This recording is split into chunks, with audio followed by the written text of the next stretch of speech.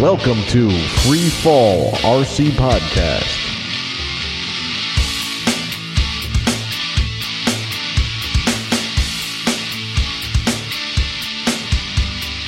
All right, welcome to another episode of Free Fall RC Podcast. I'm Steve, and here with me is Kevin. Hey, guys.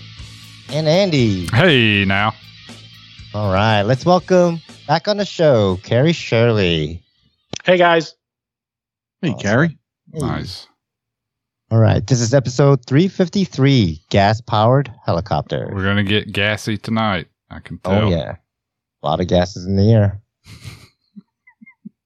Feeling a bit gassy, especially after last week. Carrie's like, what did I sign up for? How many gas jokes are you going to try to put in? Uh-huh. All right. Oh, don't tempt me.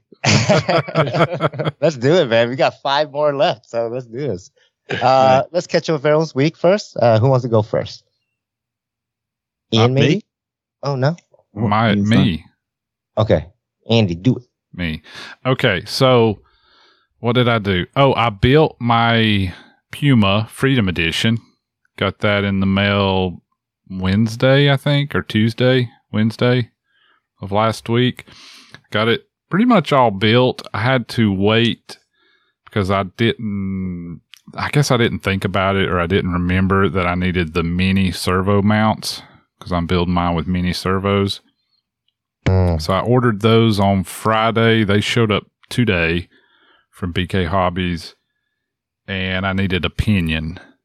I knew I needed the pinion. I just forgot to order it. So all that stuff come in today, so I should be able to finish that later this week.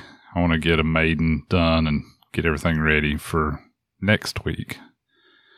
My box showed up from Arizona that I shipped back. Nice. I actually got it on Friday, which was Wow. pretty cool. Wow. Yeah, so Damn. I've got my 420. Everything arrived in good shape, no damage or anything, so that's good. So now I just got to, I guess I didn't fly any. I haven't bought anything yet. I should have something bought by the end of this episode, but we'll get into that in a minute. Yeah, I guess that's it. Just been building a heli. It looks really, really freaking cool. You'll love to see it, Kevin. I'm gonna bring it to Florida. You sent me a picture. Yeah, I stripped down the Oxy 5, so that thing's ready to go for you. Cool. And got everything ready to put over in this Puma. The build was pretty easy. I don't remember anything being too weird. Yeah, we'll see how it goes once I fly it, but it should be okay. I guess that's that paint scheme, dude, looked like Evel Knievel. Reminded me of it really does look like Evel Knievel. You're right. Really cool. The original Freedoms look more like a flag. This one really looks like Evel Knievel with the blue stripes, the way they did the stars on a blue stripe and stuff. Yeah. It's pretty cool looking. Yeah, it looks nice. Yeah. So who wants to go next? Kevin? Steve? I can go. What have you been up to, Kevin? Or Steve can go. All right, I'll go. So good week for me in the hobby after Thursday. Speaking of gas jokes, I had my colonoscopy on Thursday, which is, and I gotta say, men, the drink that they made me take this time, 10 years later, was ghastly. Like I tried to choke down a gallon of this stuff. Yeah. And thank God the Planker's not making too many more episodes, or he would have included that into something. But last time it was an orange drink like Gatorade. I was like, this is great, no problem.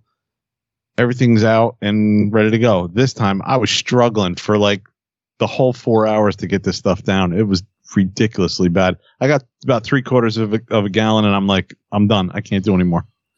And went to it was no problem. Everything's fine. They found nothing, but it was hysterical because I came out of the anesthesia, and I remember last time like having to lay there for a while But this time I kind of like woke right up out of the anesthesia, and she was like, well, if you're feeling like walking over to the bathroom, you can get dressed, and do your thing. And I was like, yeah, sure.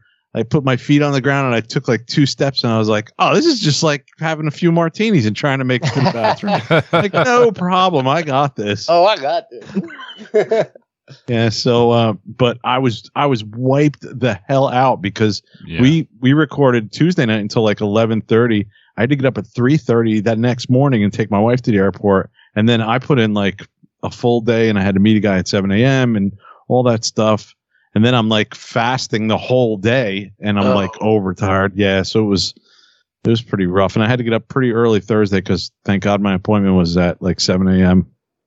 and I was in and out. But then Thursday, dude, I was done. I slept almost the whole day. I was in and out, and and then I slept all night. But Friday was great, man.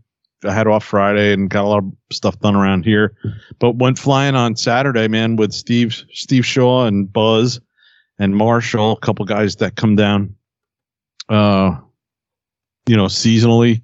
And it was great to see Steve, man. We had a ball, dude. We were just laughing our asses off and having a good time. And Steve, man, I'll tell you, Steve, we've talked about this before, Andy. Like, he slowed that head speed down a bit. Mm-hmm.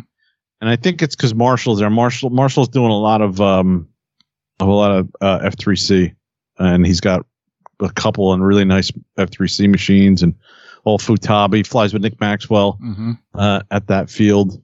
Yeah, I saw those pictures you had. It has a nice JR something, that full fuselage F3C model. F3C, yeah. Yeah, that's a pro drone. Yeah. Those things are nice. Insane. What, Steve? Is it pro drone, right? Or pro drone, yeah. He's got 2 of the is it the Genesis models?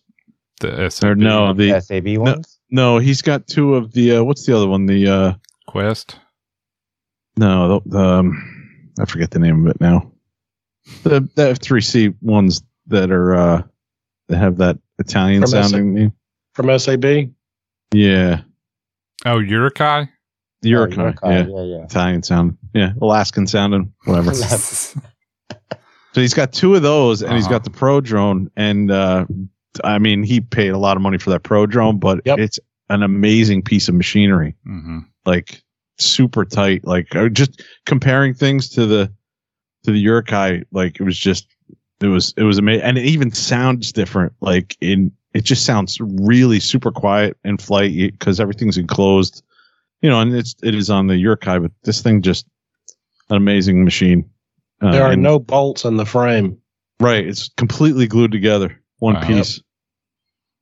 And the tail push rod goes from the front of the fuselage, front of the frame, all the way, to the tail, all the way through it's pod and boom inside. And, it's pretty amazing, man. Pretty amazing. He was doing some really cool maneuvers, just, some speed stuff, and not speed, but just racing it up and down, and then doing some F3C stuff. And it was a windy day, but it was a lot of fun, man. We had a good time.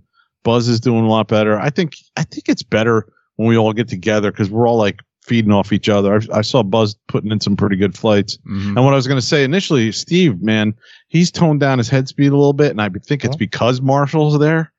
And dude, that Steve Shaw is a pretty damn good pilot. He's getting a lot of flights in, and he's like doing some pretty cool stuff when he slows down and tries to, or when he just slows things down, in general. He can really fly that machine pretty good. But had a great time. I flew to Oxy 5 a few times, and I had a lot of fun.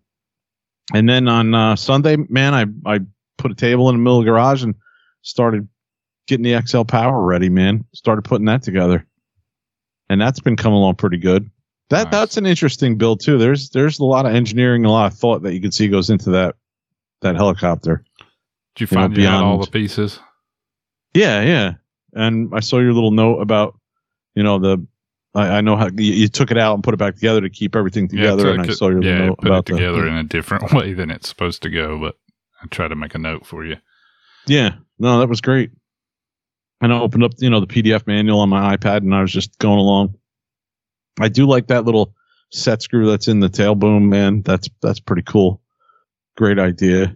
Just a few, like I said, engineering things that I saw, and I was like pretty impressed with it. So it should be interesting. I have a tail servo, and I dug out that, and I dug out my ESC. I'm still looking for my my motor for that, but I think I'm just going to order some cyclic servos at some point. You need a set for sale. Do you? Yeah, we can talk. Okay.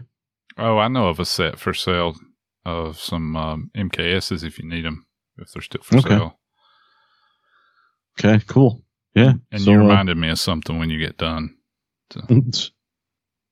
And besides that, all I've been doing is still working on my umpteenth hobby, which is now all this automation stuff I've been doing on my house, which is it's so geeky, but it's super cool, man. Under these stupid little plugs off of Amazon, and I've got them running on Home Assistant, and now I got this whole like daily energy like consumption like tracking that I'm doing in the house here, and it's pretty cool. But it's not entire. It's everything 110. I got something in the works to monitor some of the 220 stuff that's coming in. What controller are you using? I just have a program called Home Assistant, which is open sourced, like community based program, loaded up on a Raspberry Pi.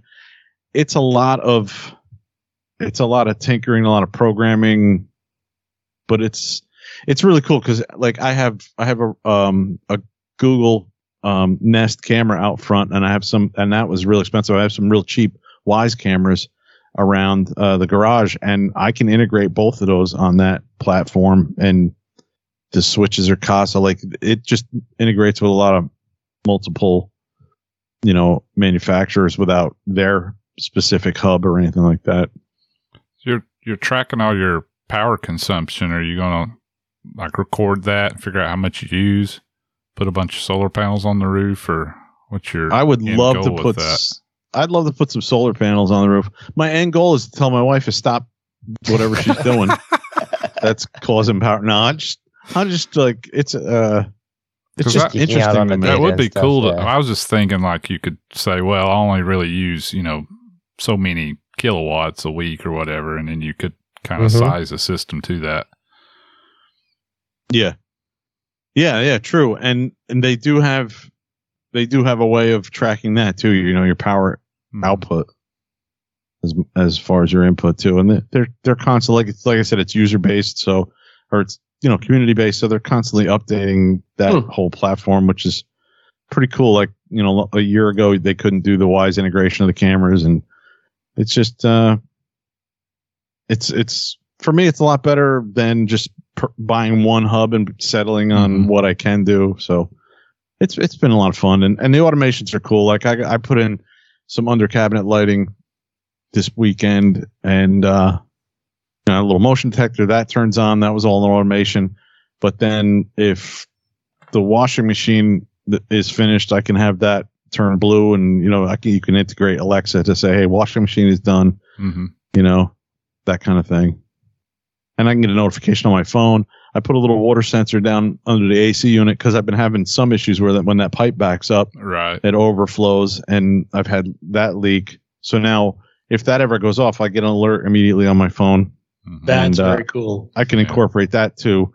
I bought some relays that also are Wi-Fi that I can put in line to some of the shutoffs, so I can automatically have it shut off. Also while that notification is given to me.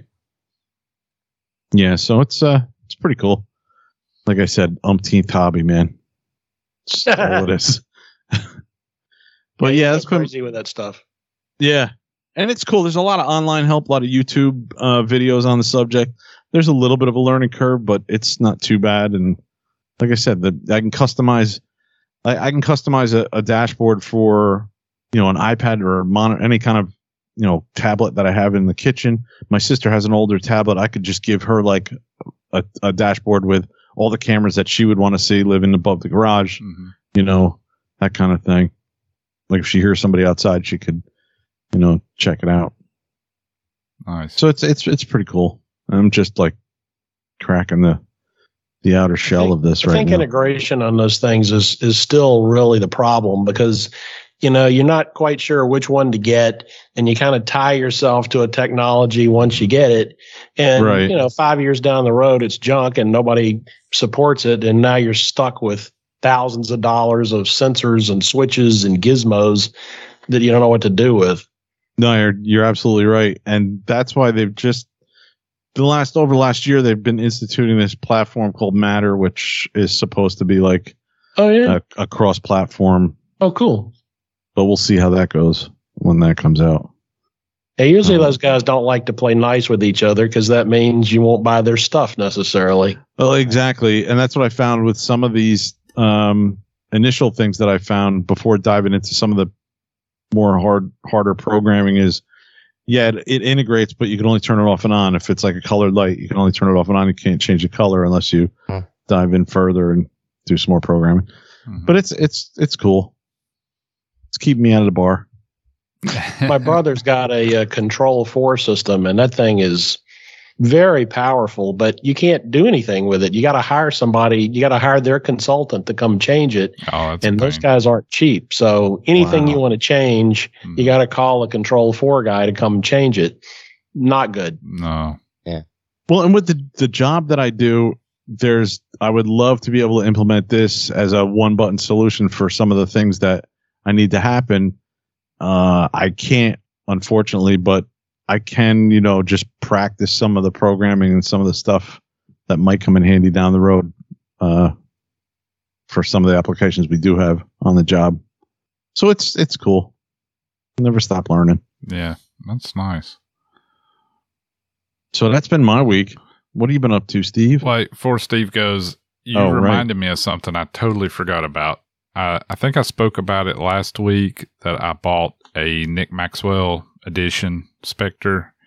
Yeah. From Nick Wisdom. I received that as well. Same day I got my Puma Freedom. And what made me think of it when you were talking, Kevin, is he sent me a note and said that he actually sent me the updated tail shaft, just straight from Heli Direct. And he said, and I took all the blade bolts and shipped them to Kevin. Yeah. So I was like, nice. Excellent. Nice. Thanks, Nick. Yeah. Awesome. So shout out to Nick. We did some trade around, and so I got a new in the box Nick Maxwell edition to build at some point. Awesome, man. I may save that for a winter build. Of course, I guess winter's already here, but yeah, it's getting here. What to say? It's kind of getting cold already. Yeah. All right, Steve, what you been up to? Cool. Not much at all. So, no flying this past weekend. I don't know. I didn't really feel like flying. Kind of got back from Phoenix, and I didn't have my helicopters that I brought to Phoenix. So basically, those were in transit with UPS, and it's surprising you got yours on Friday, but I got mine yesterday. So it finally did come in on Monday afternoon. Yeah, I got that unpacked. Everything came back okay. Yeah. I don't know. I don't know if I want to use this case. It's big. It's just big and bulky. Expensive. Yeah, I think I'm going to try one more trip with it and try to do it on that 50-pound weight and see, if I do bring it into the airport and blah, blah, I think blah. you'll be okay if you can get it under 50 pounds. Yeah. I think I'll do that, and then right, and then or do the that too. The NME trick, yeah. And strap your LiPo batteries to your chest to go through ahead of time this time, so right. that there's no guessing if I'm going to do it or not. It's just already done, right? Yeah. No, I'll take the batteries off. Put them in a box and batteries. ship them out the week before. That's the best way I could do that too. Yeah. Especially like if I do take these two helicopters, I can share one pack or two packs, but I have like maybe 5 of them, so I can go with two. Having two of those packs, it probably cost you like $10, $15 at the most, and it'd be so much easier. Yeah, it would be way easier and not have to worry about that. At least that back of your mind, like, oh man, are they gonna make me throw away my LiPos, or worse, check them in. So let's see. Beyond that, I've been paying off some bills and kind of getting things I don't know, sorted. You know, I don't know if some folks know or don't know, but my truck, reason why I still had Jersey plates on it is because it was a lease. Not anymore. Oh, shit. Yeah, so I bought it out. Oh, nice. And yeah, paid the ridiculous amount of money for this truck, but it's mine now. 100%. Did you lease that pre-COVID? You did, right? I leased it pre-COVID. So now the buyout was way cheaper than me buying this car with less miles because I put a shit ton of miles on it. Mm-hmm. So the buyout was 33, and you know I'm supposed to only put like 38,000 miles on it or 39,000 miles, and I'm at 69 already. So my! And the lease is not up until May, so I ended up just paying 38,000 and just just the whole thing done. So it's all said and done, and I'm kind of like, oh, I'm broke. It goes all my money. Mm-hmm. But that kind of got me thinking about like, okay, well, I put a whole shit ton of money into getting this truck now, and now it's 100% mine, and whoop-de-doo, awesome. But, I still have this Miata that's been sitting in the driveway it's now been over a year since it's been sitting there with not much work done to it. And so I've actually called up a transmission shop to have them take a look at it. So after Thanksgiving, I'm going to, probably that Monday or Tuesday next week, I'm going to drop off the Miata to get it looked at and figure out whatever messed up shit is on with the clutch and get that fixed. And then beyond that, I possibly might be getting into a different hobby. Uh-oh. Yeah, I was just kind of, I don't know. I've always liked shooting, and, with the winter coming in, I kind of don't want to fly. I don't know. I don't know what happened to me. I moved to Virginia, and within 2 years, I became a warm-winded dick. Like, I don't want to fly. I don't want to fly. It's too cold outside anymore. I hear you, man. It's like 60s down here. Yeah, I mean, 60s. Yeah. It's been about 40s and 50s here, and it's like windy as heck, so it's just like, I don't know if I want to go flying. So I picked up a pistol or two, and been talking to some friends. One of my high school friends does USPSA, and obviously Mike D was a grandmaster in that as well. So kind of picking at their brains and stuff. I was like, let me try a couple. Let me try it and see. So I put a little money into it. Obviously I had to pick up a pistol, and I bought a couple cases of 9mm to make sure I have enough ammo and blah, blah, blah. So you decided nitro wasn't expensive enough, so you went to buy Right, I went into a hobby that's even more expensive than nitro. Oh, yeah. Right. 100%. Talk about burning money. Yeah. Pew, pew. Shooting money down the range. But, hey, it's some fun and something I've always liked doing. I've always liked shooting, and this kind of brings it up to, like, that next level of, like, just going to a range and shooting lead down the range. Now it gives me an opportunity to, like, learn how to draw and shoot and moving target, while I'm moving and things like that. So I'm very interested in just learning that type of skills. Yeah. That is pretty cool. Yeah, Steve, we've been shooting a few times. Mm-hmm. Yeah. Back when we both lived in Jersey. Had a lot of fun. I've got a friend that teaches classes on how to deal with shooting in the dark. Because, if you're like in your household and something comes up, it's going to be dark. So they teach you how to, what to shoot at and how to aim and generally how to handle that. And then they make you walk around in the dark. Cool. That's interesting. I want to do one of those, like, they use, like, I don't know. They look, again, I don't know if they're like BB guns, but they are like guns. They actually like shoot shell casings out and stuff, but like they do like these scenario stuff inside where it's safe. You wear like padding and things, and and kind of do the scenario of like breaching doors and shit. I kind of want to do that stuff. It just looks like it would be fun. There's some kind of new gun that it looks like a pistol, but it shoots rubber balls, and it shoots them at very high velocity to the point that it hurts. Yeah. And it's set up so that it shoots 2 rubber balls, and then it shoots a pepper ball, and then it shoots a tear gas ball. Wow. So, you pop 4 of these guys on somebody, and hopefully they stop. And unless you shoot them in the eye or something, it's not going to kill them. Mm-hmm. Sure. It's going to get their attention. Oh, yeah. But, yeah. Yeah, I don't know how deep my wallets are going to be for that hobby, so I'll try a little bit, a couple rounds of it, and see how I do. Like I said, I did buy some ammo kind of cheap, so I'll burn through those. But yeah, beyond that, that's it for me. Next, you'll be buying 10,000 rounds off eBay. Right? No, it would be reloading, right? Yeah. I remember somebody at work saying, we were talking about something and they were on the news. It said, he had 3,000 rounds. And the guy at work said, who has 3,000 rounds? And I was like, shit, I was thinking, shit, I think I got 3,000 rounds behind my TV, like from coming home from the range. Yeah, I was thinking about it. I was like, maybe I shouldn't comment. Yeah, right. Awesome. All right. So let's kind of go into the main topic. We'll kind of catch up with you, Terry. It's been over 3 years since you've been on the show. So what have you been up to in the past 3 years? Well, thanks for having me back, guys. I appreciate it. You're right. It's been 3 years. That's a lot has gone on. We've introduced a number of new conversions over that period of time. Mm-hmm. For those of you who don't know, my business, Gas Powered Helicopters, we primarily focus on conversions for popular, mostly electric helicopters so that you can install a gasoline engine in them. Mostly 700s, although we do some 500, 580 class models as well.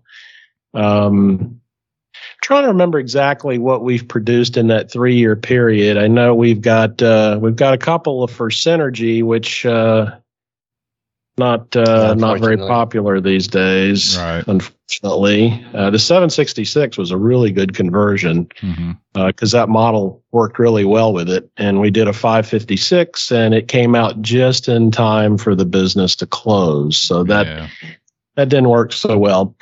But we've done the Kraken, 700 Kraken. We've done the 700 Raw. And we just came out with a Oxy 5 gas conversion for the nitroxy.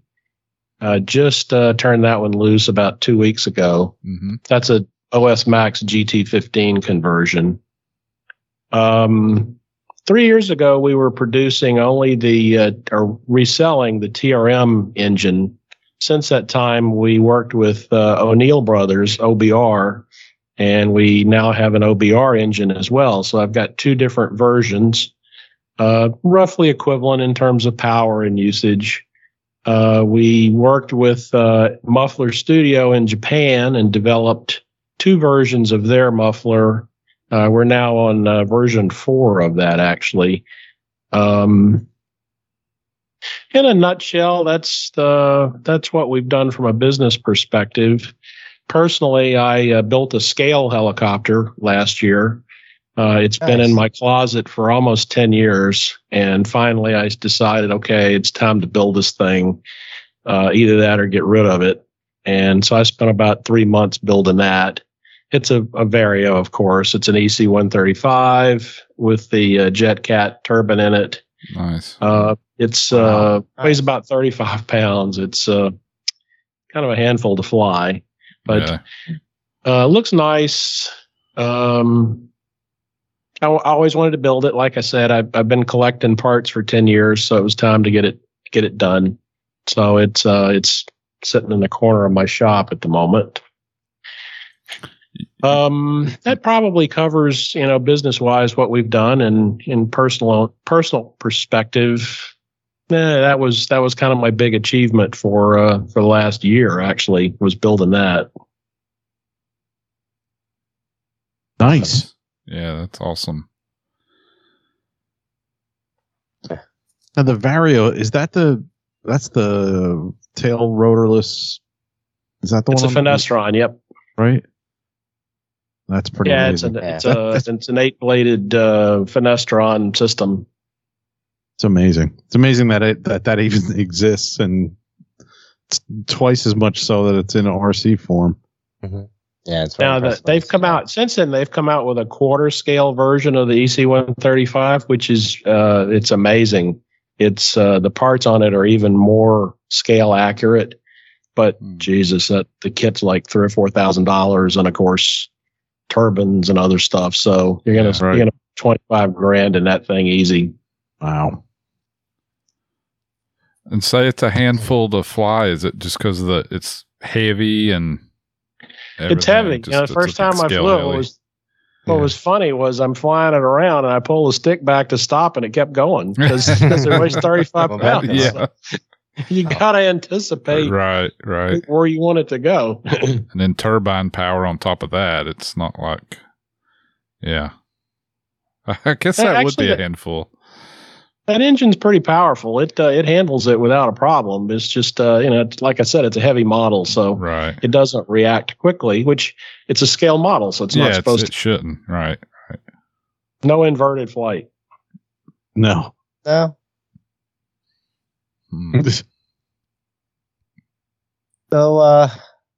let's talk about your newer products that you got in gas power helicopters. Let's talk about the Super G gas service. I think that's the latest of your Yeah, we actually haven't. It's actually not in production yet. I'm waiting on some parts, carbon parts for it. I've got everything else. So earlier this year, we produced a conversion for the SAB Raw, and it was traditional in terms of how we configured it. Engines lower in the frame. Used our standard clutch system, very durable, very reliable. One of our competitors built a more of a mid-engine version of the XL Power, the Spectre, the V2 actually. And a lot of people ask us, why don't you make a mid-engine version of the Raw? Because the way the canopy's set up, it lends itself very well to try to do this because you don't have to make major cutouts in the canopy. It's a fairly narrow canopy as it is. So we set about designing that and finally got all the parts made, and it's been tested and it's flown at the Fun Fly out in Phoenix. Yeah. There were a couple of them out there. Steve and I were both there. Yeah. Oh, yeah, were you? Okay, cool. Yeah. So you've seen it. Yep. Yeah. It's actually a very simple model. It's probably the simplest one we've done. Oh, really? It's easy to build. It's easy to configure. There's not much alignment issues or other problems to deal with because it's a double belt design. It's a triple belt design, actually. Again, uses our primary engines are the TRM 310 and the OBR 310, both of which are considered 31cc engines, make about the same amount of power. At least one of the ones you saw in Phoenix had a tuned pipe on it. Those are considerably more powerful, also more difficult to tune. If you get that wrong, you can burn the engine up pretty quick. I would also argue that they're more difficult to fly because you got to keep them loaded up and heat it up,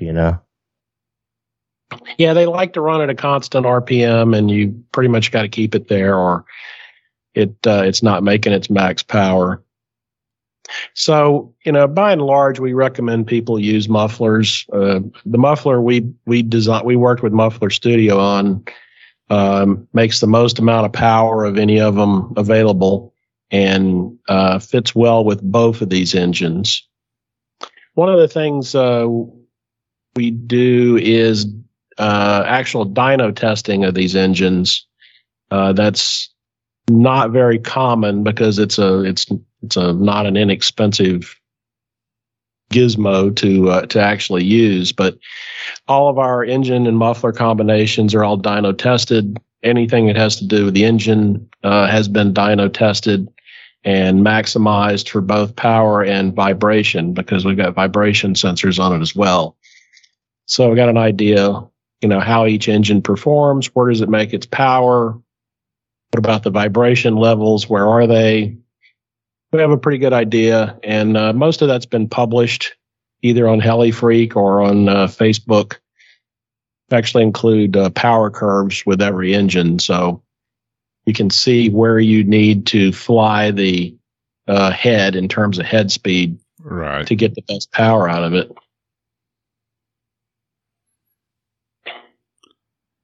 Yeah, and that makes a big difference if your helicopter's not geared properly to get you in that correct RPM range for your engine. Big difference. Yeah, one of the reasons I got involved in this was I say back in the day, several years ago, the things were a mystery. There were a few people who told you, here's what you need to do. They didn't necessarily tell you the right things. And in most cases, there wasn't a consolidated effort of take this set of components in this configuration, and it's going to work pretty much guaranteed. And that's really how I got involved in this was, okay, let's put together stuff that we can prove works to people so that it's less of a mystery and you're more likely to succeed. I can't guarantee you're going to succeed, but you have a very high likelihood of succeeding because you're spending a lot of money for this stuff. It's expensive. Yeah. There's a lot of, in the past, there's been a lot of negative opinions about gas helicopters and their performance and noise levels and all these things. So my goal was really to get past that and provide people with configurations that are virtually guaranteed to work. Mm-hmm. And they do. I mean, our kits don't break. You don't have to buy other parts. Our kits are complete. You buy the kit, you buy the donor helicopter, an engine and a muffler and the electronics, and you're going to build it and it's going to work. Yeah. Nice. I got to provide enough information so that you know how to tune it and what RPMs to run it to get the best power out of it.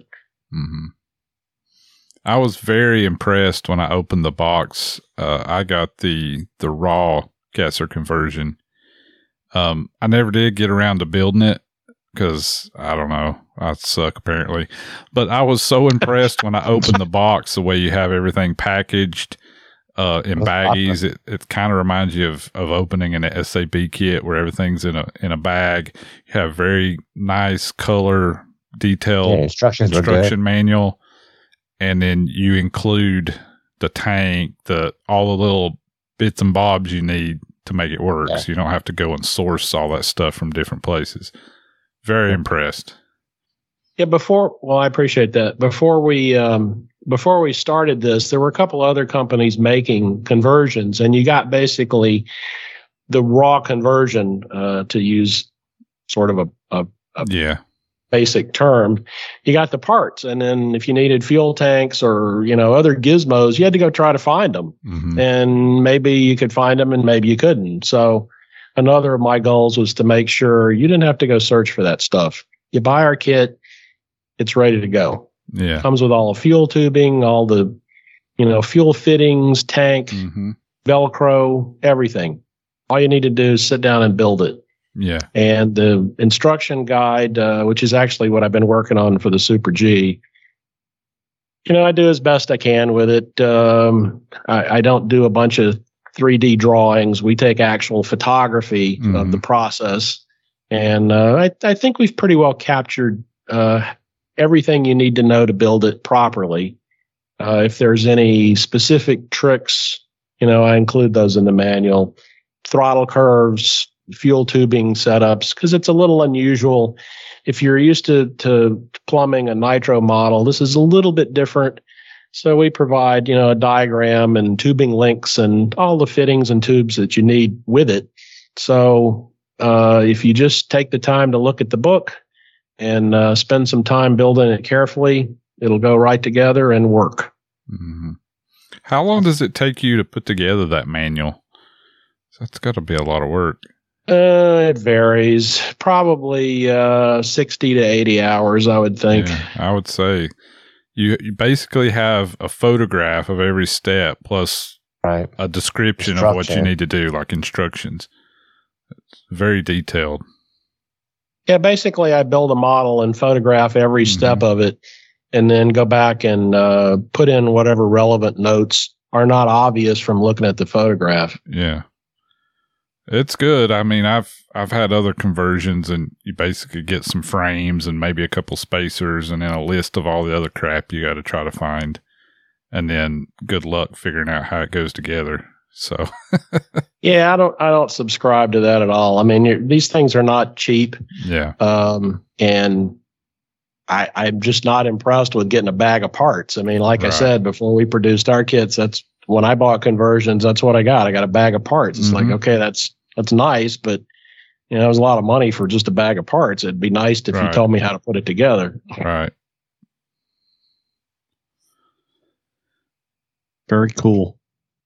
I was always impressed with the SAB bags that they've, you know, included with the numbered scheme. I think Oxy adopted that in a way. Yeah, I just built one here. Now I have 1,000 Ziploc bags. Yeah. They put a bag in a bag in a bag sometimes. Yep. Sometimes the screws and the washers are in different bags. In a bag, and then each individual aluminum parts in a bag, and then that's all in a bigger bag. Mm-hmm. So, I wanted to ask you a question, Andy, about the raw. I did something different with that kit. I bagged all the nuts and bolts in separate bags to themselves. I know you haven't built it. I don't know if you looked at it. You know, I mean, typically, I looked at it, but I didn't really pay attention. I just saw a bunch of bags. It's like, wow, this is impressive. Typically, what we've done in the past, and what most manufacturers do, is if you have a step, you get the parts for the step, and you get all the fasteners that you might need for that step. Mm-hmm. So with the Kraken and the raw kit, I tried kind of a different approach, which was, okay, so here's a bag with the parts you're going to use on this step. But it's just then there's a reference to the fastener bag. And in the fastener bag, there are, 25 or 30 little bags, each with the different types of fasteners in it. And they're all labeled so you can see what they are. It's not like, bag 1, guess what's in it. Yeah. It's like bag 1, M3 by 8 millimeter socket head bolt. But it's more of a reference back. It made it easier to package. I was just curious your thoughts on actually building it. But you haven't, so. I haven't. For me, that would be perfectly fine. Like I guess I'm just used to looking at bolts and nuts. I could dump them on the table and pretty much tell, oh, that's a M3 by 8 or that's a M3 by 10 or whatever. Mm-hmm. I could see how having the fasteners that go with that step in a bag would be easier for some people. Might prefer that, or a novice builder or something. But just having as long as you have a reference that's saying you need 2 M3 by 10s and then this amount of washers or whatever, I don't think that would be a real problem. I mean, that's got to be way easier to package. It is. Your thoughts, Steve? Yeah, that's why I tried doing a lot of that. Stuff. You have a preference? I don't know if I'm going to do that with the Super G because it has such few fasteners in it. I mean, one of the guys that built it told me it's actually got less parts than the original model does. I didn't check that, so I can't say that, but it doesn't have very many bolts. Yeah. Right. As far as the bolt, I mean, I built the raw gasser, I guess the previous version. Yeah. It didn't matter to me. I think being that I've built enough helicopters, it really didn't matter if the bolts were worth the bags or not. Yeah. I think for like more newer folks, I think having the bolts specifically for the part that they're putting together in that bag with them is a little bit more convenient for them, because then they don't have to kind of I got to go to this bag, and then within this bag, I got to look at this bag number to pull out the bolts and stuff. But that's just, I think, for new people. Mm-hmm. How many new people are going to be buying a raw gas conversion, So it's a kind of a remote point too as well. So I think it's fine either way, to be honest. Yeah. So actually, now that I'm thinking about it, one thing that I don't really like, and I don't know if anybody's doing this anymore, but some companies would take all the fasteners and hand thread them into each piece. I don't like that because I find it's just extra work to take all that out. I mean, sure, you see where it goes, but I'd rather just pull them out of a bag or pull them out of a pile or a cup or something and insert them instead of having to take them out, clean them, Loctite them and then put them back in. Well, I'll tell you, one of the things that guarantees is that you have them all. Right. That's true. I mean, QC thing, right? it shows you how to build it, but I don't think that's the purpose. I think the purpose is to make sure you actually got them all. Yeah. I just find it's time consuming. I don't like it at all. Yeah. Of course, I might be different. I have a whole box full of every M3 screw you can get, and washers and nuts, and so if one's missing, that doesn't matter. Yeah, to me, but I might be different. You are different, Andy. Yeah, that's true. I don't know why. I'm exactly like that, Andy.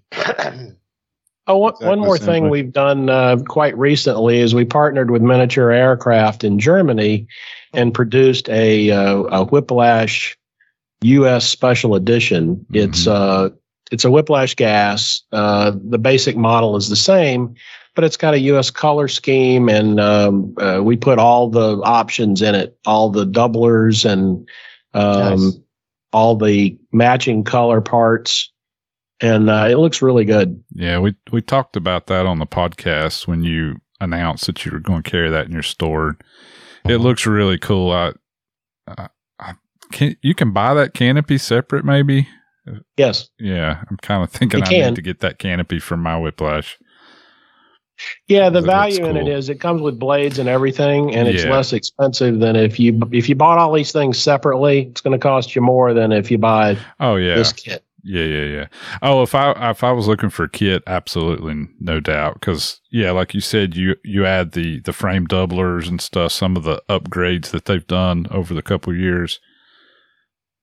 So, we put basically every option they have for it in there.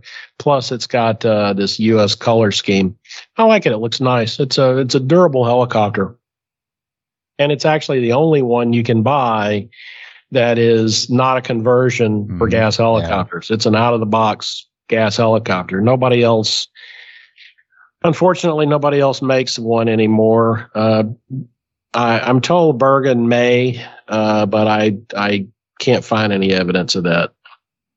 I think if you call and ask, maybe they'll make you one. It's one of those situations, but no, it's a good heli. I've still got mine. I don't fly it all that often, but it's been a solid machine. I've really not had any problems with it. They're built extremely well, as you would expect. German engineering. It's really nice. I talked briefly about this Oxy 5 conversion that we turned loose. Mm-hmm. It's for the OS GT15. Their latest version is the HZ2. They've made a lot of modifications over the years to make the model more durable. You get asked a lot of questions about, does it really work, etc. So we produced a video, which is actually on our store and in HeliFreak and some other places on Facebook, where you can see the model perform, and it works. It's not a 14 horsepower electric helicopter, but on the other hand, it's not $50 a gallon to fly it either. It's right. 50 cents a flight. What kind of power does that thing put out compared to a 50 size nitro? You're talking about a 50 size nitro kind of power. Okay. That's why we run it on the 5. I don't recommend anything greater than 580 in terms of blades. Okay. I mean, you can run longer blades. You're going to get the best performance. How's the weight, though? It's, I imagine, considerably heavier. It is heavier, sure. Okay. I mean, it's a converted 90 size engine, so it's a 90 size block. Now, a positive out of that is the conversion will let you put a 90 size engine in a 50 size helicopter. Seen some guys do that with the 570. Oh yeah, that you made back a few years ago. Got the big block mod. Mm-hmm. Yeah, and I haven't released it yet. I haven't even talked about it yet, but we're going to do the same thing for the 580. Nice. Right now we have a Kraken version, and I think I can make a raw version using the same layout. So that'll be another GT15 conversion that we do probably middle next year, maybe before. Depends on how much time I have to nice put the kits together. That'll be something I need to try. I was kind of all geared up to do my N556, and then I crashed it, and then right after that, all the Synergy stuff kind of went the way it went, and I was like, maybe I won't. I thought it was very curious that Mr. Bodos is now a HeliDirect pilot. That is curious, isn't it? Yeah, it surprised me when I saw that because I didn't know he was even flying. Yeah. Same here. I know he was flying because I saw him in Ohio when I went to that event. But yeah, I was still surprised that Matt would join the HD team. So that's cool. Speaking of HeliDirect, they carry many of our products, not all of them. They're carrying the raw conversion. I think they're going to carry the Super G. They carry our engines, mufflers, and some of the other accessories for it. Yeah, that's awesome. That's more recent, right? I remember hearing about that more recent. Yeah, that started about 6 months ago. Are you seeing a lot more sales, just more visibility? Yeah, absolutely. Like you get more getting out there, more people are aware of it. That's cool. Sure, absolutely. Yes, well, that's great. It's been great to be partners with them. Awesome. Yeah. Yeah, they've been easy to work with. As they sell stuff, we send it to them. So, nice. And because of their, they've got pretty much an international reach. So I don't know where they sell into. I suspect it could be anywhere. But it's a lot easier to just send inventory to them. Right. Especially on the international side. International shipping's a pain. Yeah. Yeah, if they got those logistics worked out, then yeah. Oh, yeah, I'm sure they do. Just utilize that. Yeah, shipping's gotten crazy. It sure has. Yeah. I mean, I talk to Bert sometimes about what it costs him to bring those SAB kits in, and it's just unbelievable. Yeah. It makes you wonder how he makes any money.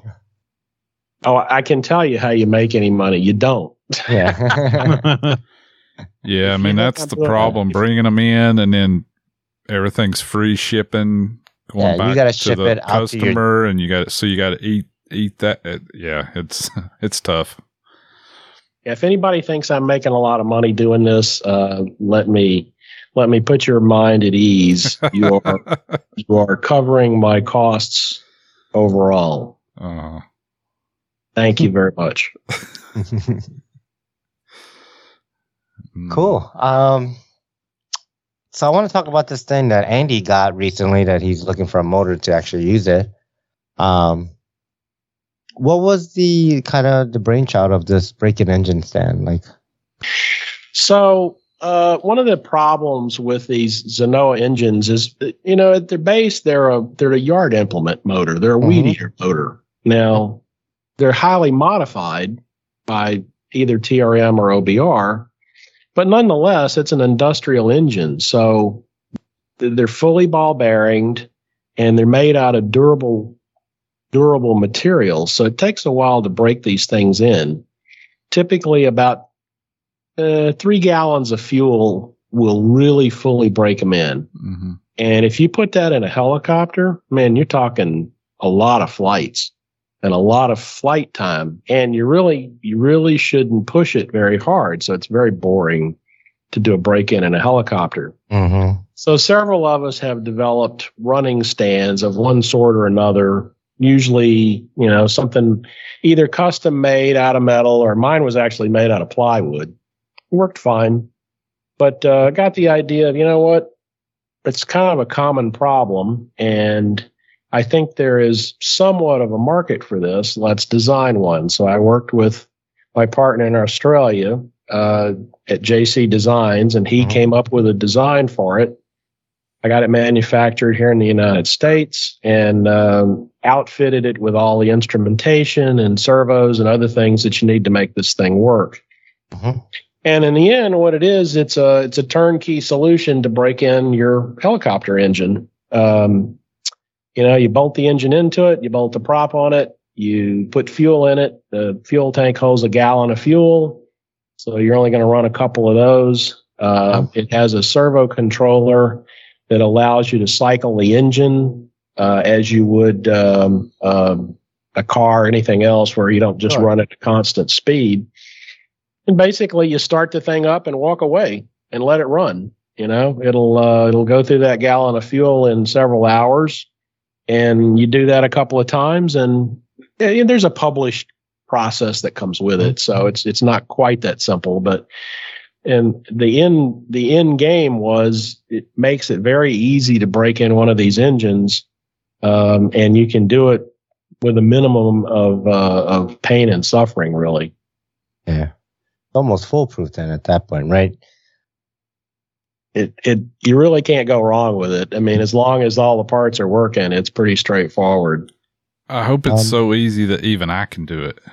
I'm sure you can do it, Andy. It's not a problem. Yeah. If I can do it, anybody can do it. So. Yeah, I've broken in 2 engines in my Whiplash, and it is boring. Yeah, it's a good time to practice orientations and do hover for the cone type stuff, but I mean, it takes a while.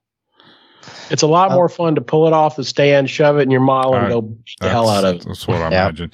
And I'm expecting to get a better break-in as well, because, I put a gallon through mine in the heli, being real careful with it.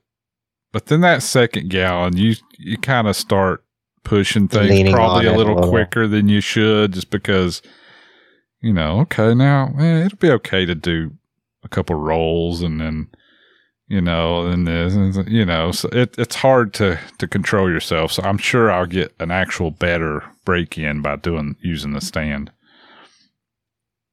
One thing you mentioned about the stand I wanted to kind of dig into was you have a servo that's actuating the throttle, and it's cycling, like you said, right? It's varying the RPMs.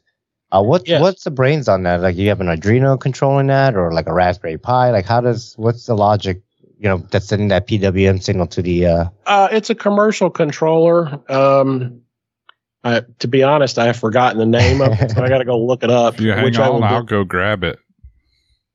Hang on, I'll be right back. I'll get it just in a second here.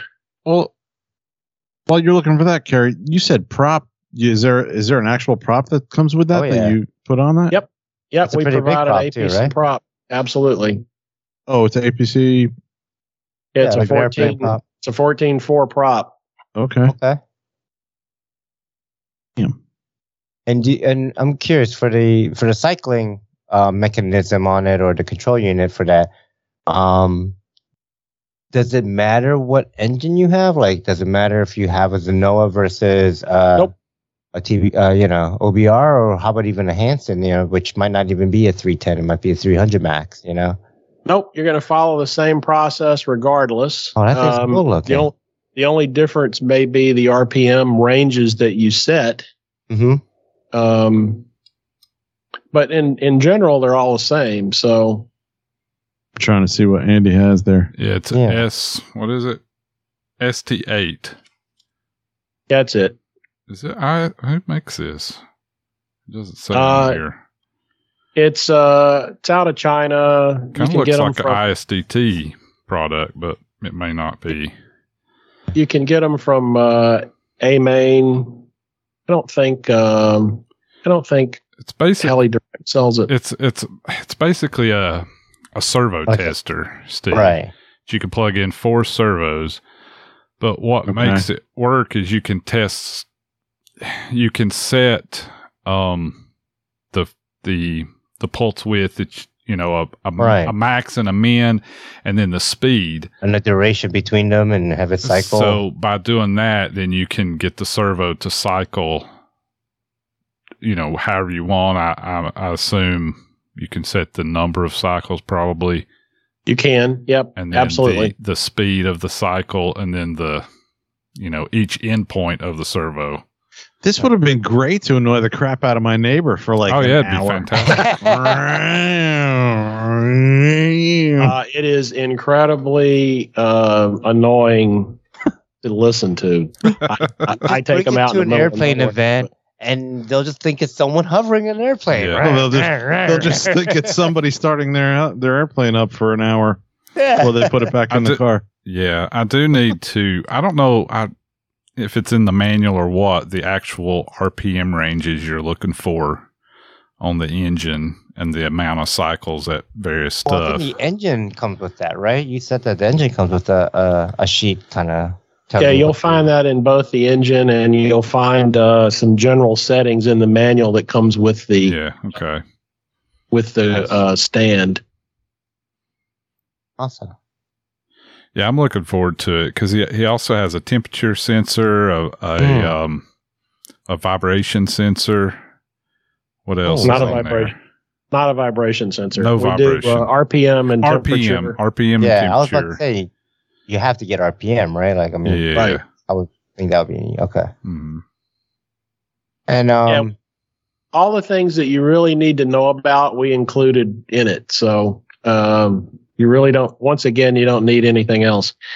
It's made by Toolkit RC. That's what it is. Okay, yeah. Makes those little chargers. little chargers, It is. yeah. It is a very sophisticated servo tester.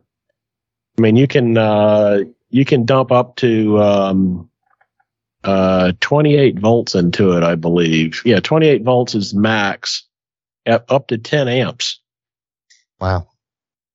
And it looks like you can run, like you were saying, 4 servos on it, so you can probably run your full set of servos on it. You could, yes, and you can, not only that, but you can activate them separately so that they're all doing different things. Oh, nice. It's a very sophisticated controller. That was one of the reasons I picked it. Was it made the whole process automated. You know, you set this, once you set it up, you really don't have to mess with it anymore. Right. All you need to do is tell it how many cycles you want to run, because it's a counter and you got to reset the counter. But other than that, it just works. I don't have a battery here. I was going to plug a battery up and mess with it, but yeah, I think it's going to be cool. The operation of the thing is a little weird. We provided in the manual, there's a couple of pages on how to set it up for what we're going to do with it. Right. There's a manual that comes with it, and there's a web page you can look at if you want to get more sophisticated with it. You can. I basically just provided enough instructions that you could set it up to do what you need to do on the running stand, and that's it. Yeah, I'm going to use it for other stuff. Center servos, test them. I can do all kinds of stuff with it. And why not? As I said, it's a very powerful controller. I was very impressed with it. Awesome. Yeah, he did a really, really neat job with the way the stand, you can go online and find pictures, I'm sure. And I talked about it a bunch when I got it, but the reason I had to get one is I looked at it at at the IRCHA Jamboree, and it's just such a cool little device you've built. It's really neat. I was afraid I would never have another chance to get one, so I had to order one. Yeah. Yeah, we made 10 of them. We sold all 10 of them. I don't know that I can sell another 10 of them, and I have to make them in lots of 10. Right. So I don't know that we're going to make any more. If somebody wants to buy 10 of them for some reason, we probably will. But right. You could sell a couple more. I don't know if you could sell 10 more. Maybe. I don't know. It was a tremendous amount of work to get those things put together. I bet. To get all the parts and get them put together took about 3 months. Wow. That's a bit. But again, it was something that our customers, I thought, could appreciate and make use of. So there's 10 of them floating around, and I know some people are selling a break-in service with them. So that, if you don't want to fool with it, you send it to them and they do it. I don't have that kind of time. So yeah, the money's irrelevant. I don't have the time to do it. Yeah. All right. Send me a message if you got some extra money you want me to break in your engine. I'll do mine first, see if I can figure out how, and then, we'll see. Nice. I've and got he's two break-in that I service. break in, so. I already live in the middle of nowhere, Carrie, so I just set it out in the backyard and it'd be fine. There you go. Now your family will hate you, but they already hate me. Okay. Then they'll hate you more. No, I can take it down to the shop. I can set it next to a grain bin fan. You'd never even hear it.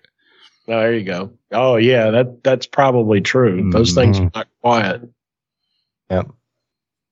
Well, I think you'll like it. I mean, it makes the process easier than anything you've done before, and it will do a good job of breaking it in. I'm very much looking forward to it.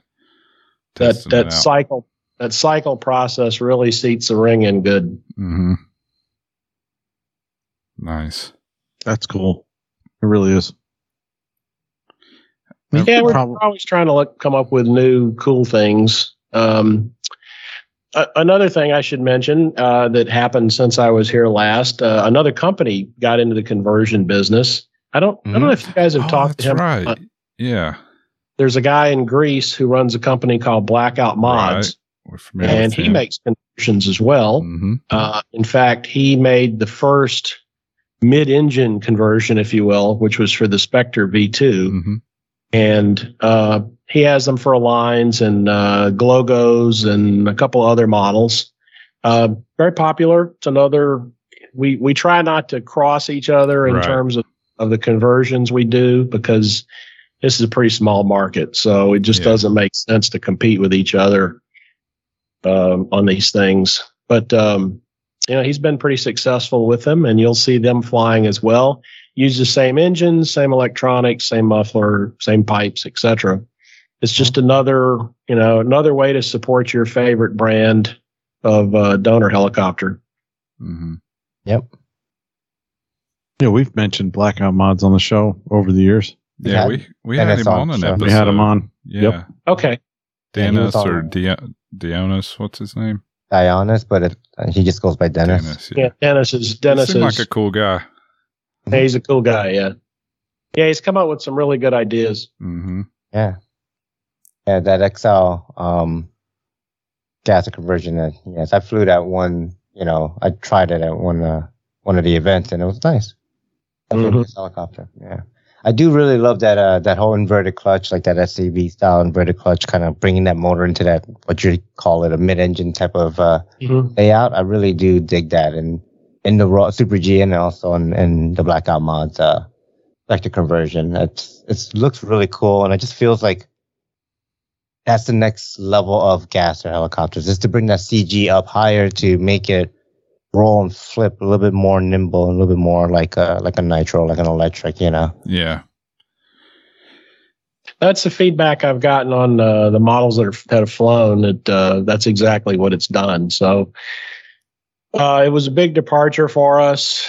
All new parts, nothing compatible. It's quite an expensive conversion to make. Mm-hmm. But it looks like it's going to be successful. So I hope people like. Yeah, I'm looking for one. What are you thinking? Sometime next spring, next summer? Oh no, probably January. Next month. Okay. Oh wow. Okay.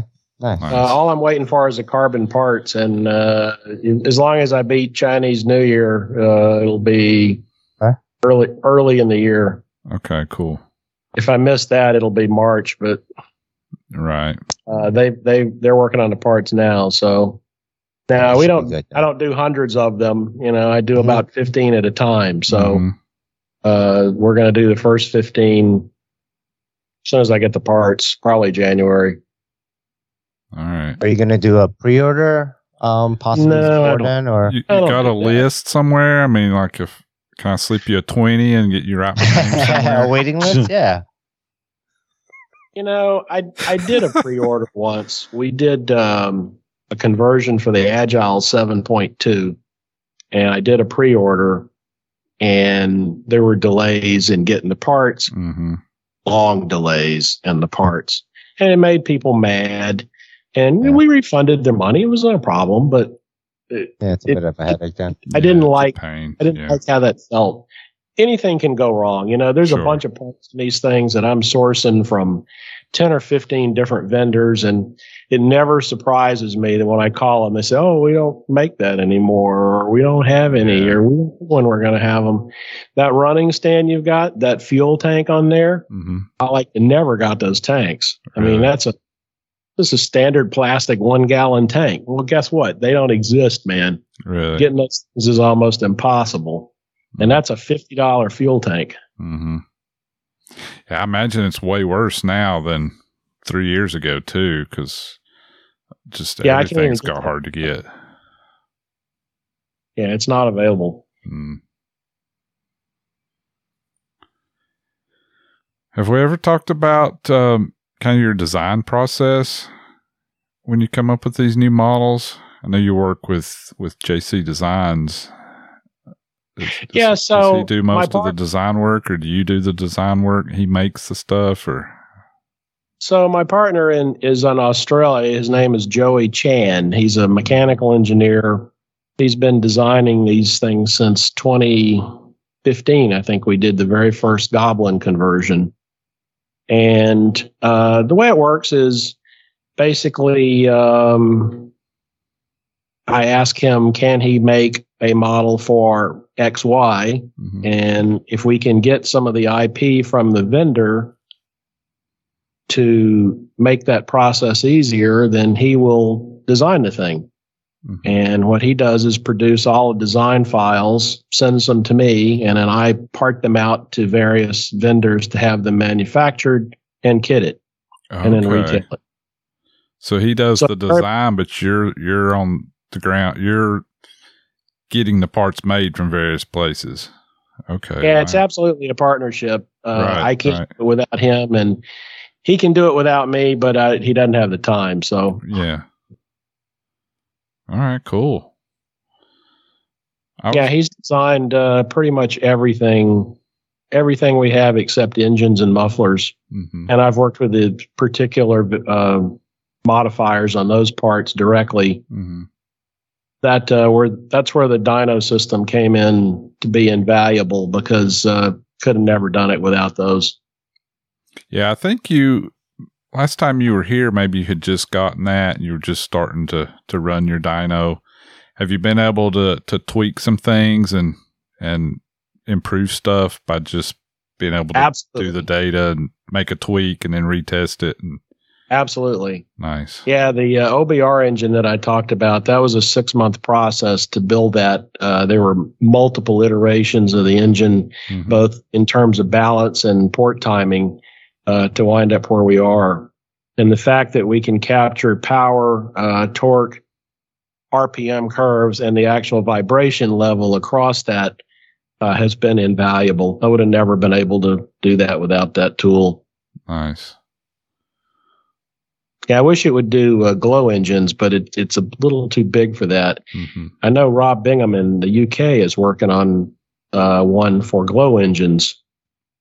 I think he's eventually, now that he's got all his CNC equipment, I think he can finally get that finished and that would be nice.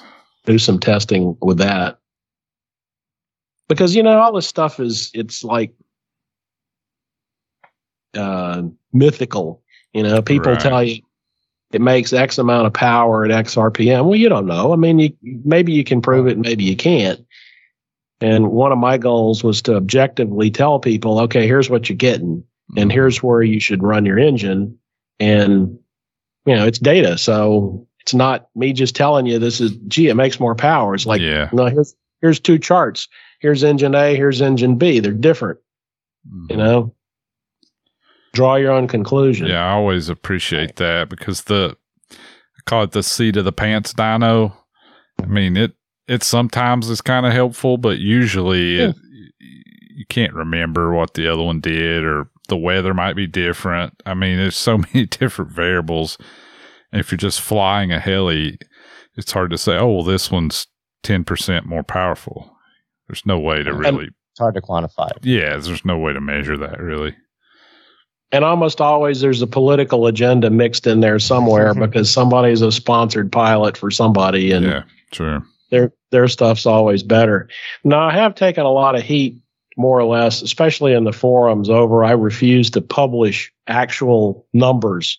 I will not publish horsepower numbers or torque numbers simply because it turns into a pissing match over, you fudging the numbers because my engine's more powerful than yours and et cetera, et cetera. So what I just produce is, here's the power curve. Here's where the power is.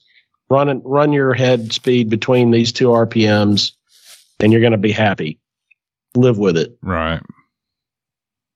If we produce a new version of the engine, and I'll show you how does it differ from the previous version in terms of max power or delivery. And again, you can set your model up to deal with it. But I just don't see any value in publishing the actual numbers. Now, I will tell you that a lot of the stuff you see, especially from the car guys, are bullshit. They publish these huge numbers of 10 or 12 horsepower of these things. And they may get them, but if so, they've gotten in a configuration that you'll never get on a helicopter, ever. Yeah. Either the pipe's too big, or it's running at an RPM that you can't run at. Yeah, or it wouldn't last very long. Or it won't last. Yeah. Yeah, that's actually another difference that we found in various engines. Boats and cars and helicopters are not all the same. They all run differently. The cars don't run at the same RPM all the time. The boats are water cooled, and helicopters run generally at a same speed for extended periods of time. And we've seen failures on some of the internal parts at that constant speed. That's why there's not if you're familiar with the Zenoa line, they make a 320 engine, which is a bigger engine. Well, you don't see any of those because out of the box, they don't like to run at constant RPMs. I think we'll overcome that eventually, but so far it has not been useful to market that engine. Yeah. Not for helicopters. The car guys make hay with them, but well, the cars don't really care about vibration, I don't imagine either. That's true, or at least not as much. So. No, that's true, and spent a lot of time with vibration sensors to make sure that at the RPMs our engines run, they're as smooth as we can make them. And the modifiers spend a lot of time making changes to the engine to make that work. I don't know if people appreciate it. People complain about the cost of these engines, but the amount of work that goes into them is not insignificant. It's a lot of work to modify. They modify the crankshafts, they modify the pistons, they modify the cylinders, they modify the flywheels. All that stuff's done by hand for the most part. Some of it's CNC, but most of it is not. Takes a lot of time, takes hours. People aren't going to do it for free. So, again, back to my earlier point, if you think anybody's getting rich in this, you're not. We're not. Yeah.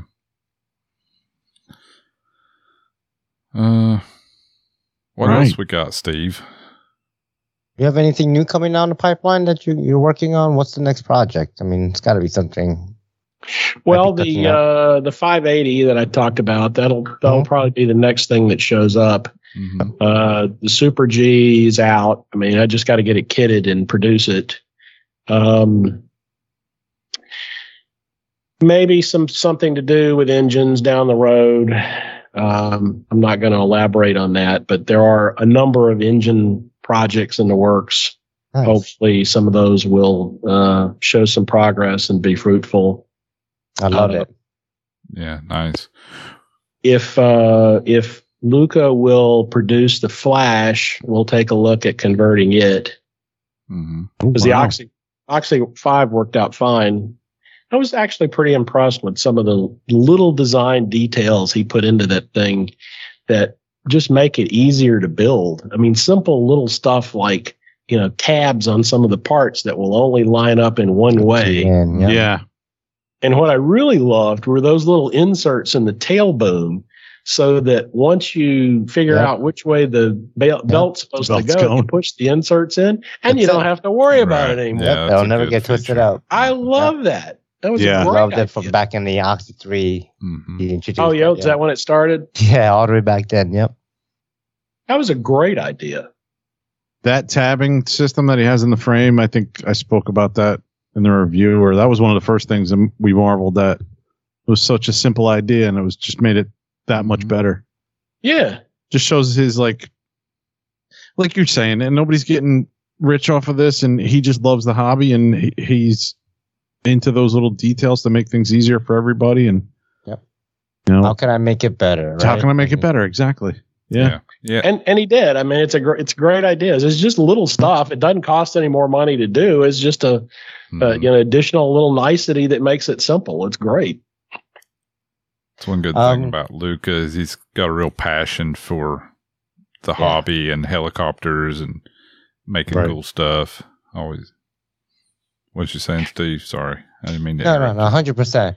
No, just kind of going back to what Kerry was saying, that that he has future projects of engine modifications or work on engines and stuff.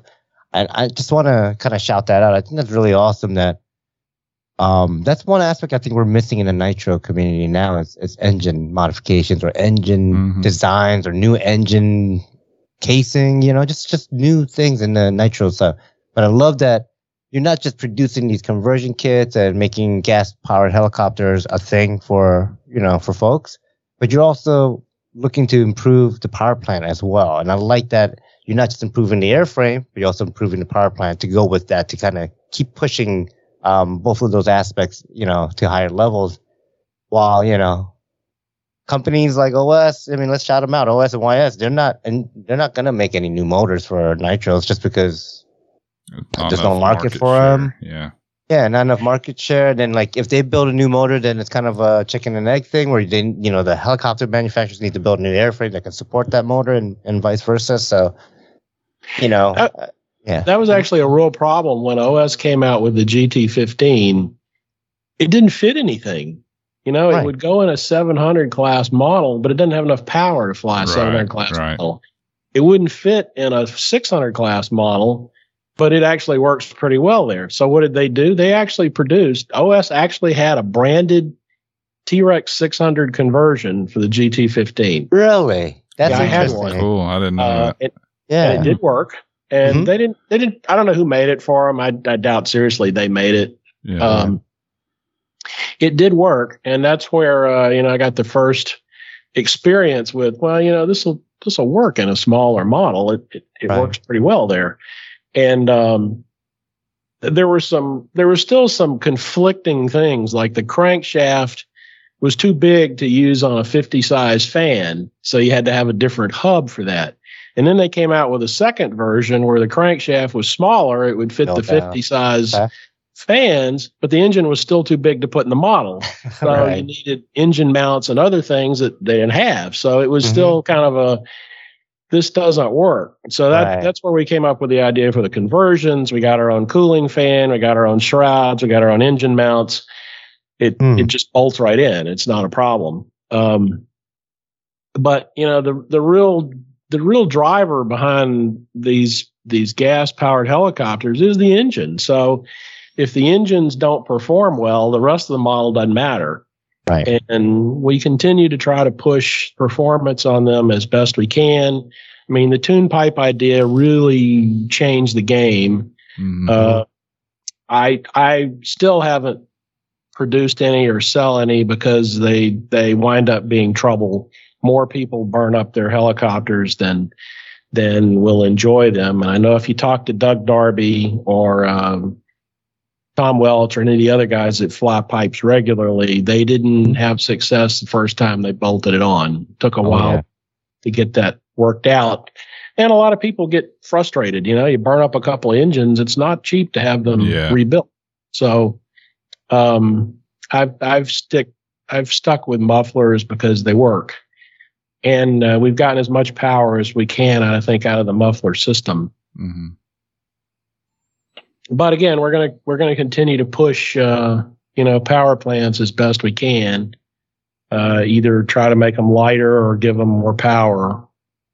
We're getting pretty close to all we can get out of this 310. I think I'm not sure we're going to get much more out of it. Yeah, Is that the progress for the future? Is just try to squeeze more power or different engines with more powers? I feel like the kits have gotten about as light as you can go. I mean, I guess you can always shave weight, but you got to get into like real extreme circumstances if you really want to get those last couple of ounces. So I don't know if we can get much lighter. I guess we just get more powerful to offset it a little bit. The problem with getting lighter is you wind up breaking parts. Right. And one of the hallmarks of our kits is they may not be the lightest kits you can buy, but they're not going to break. Right. They're pretty durable in crashes, and they will.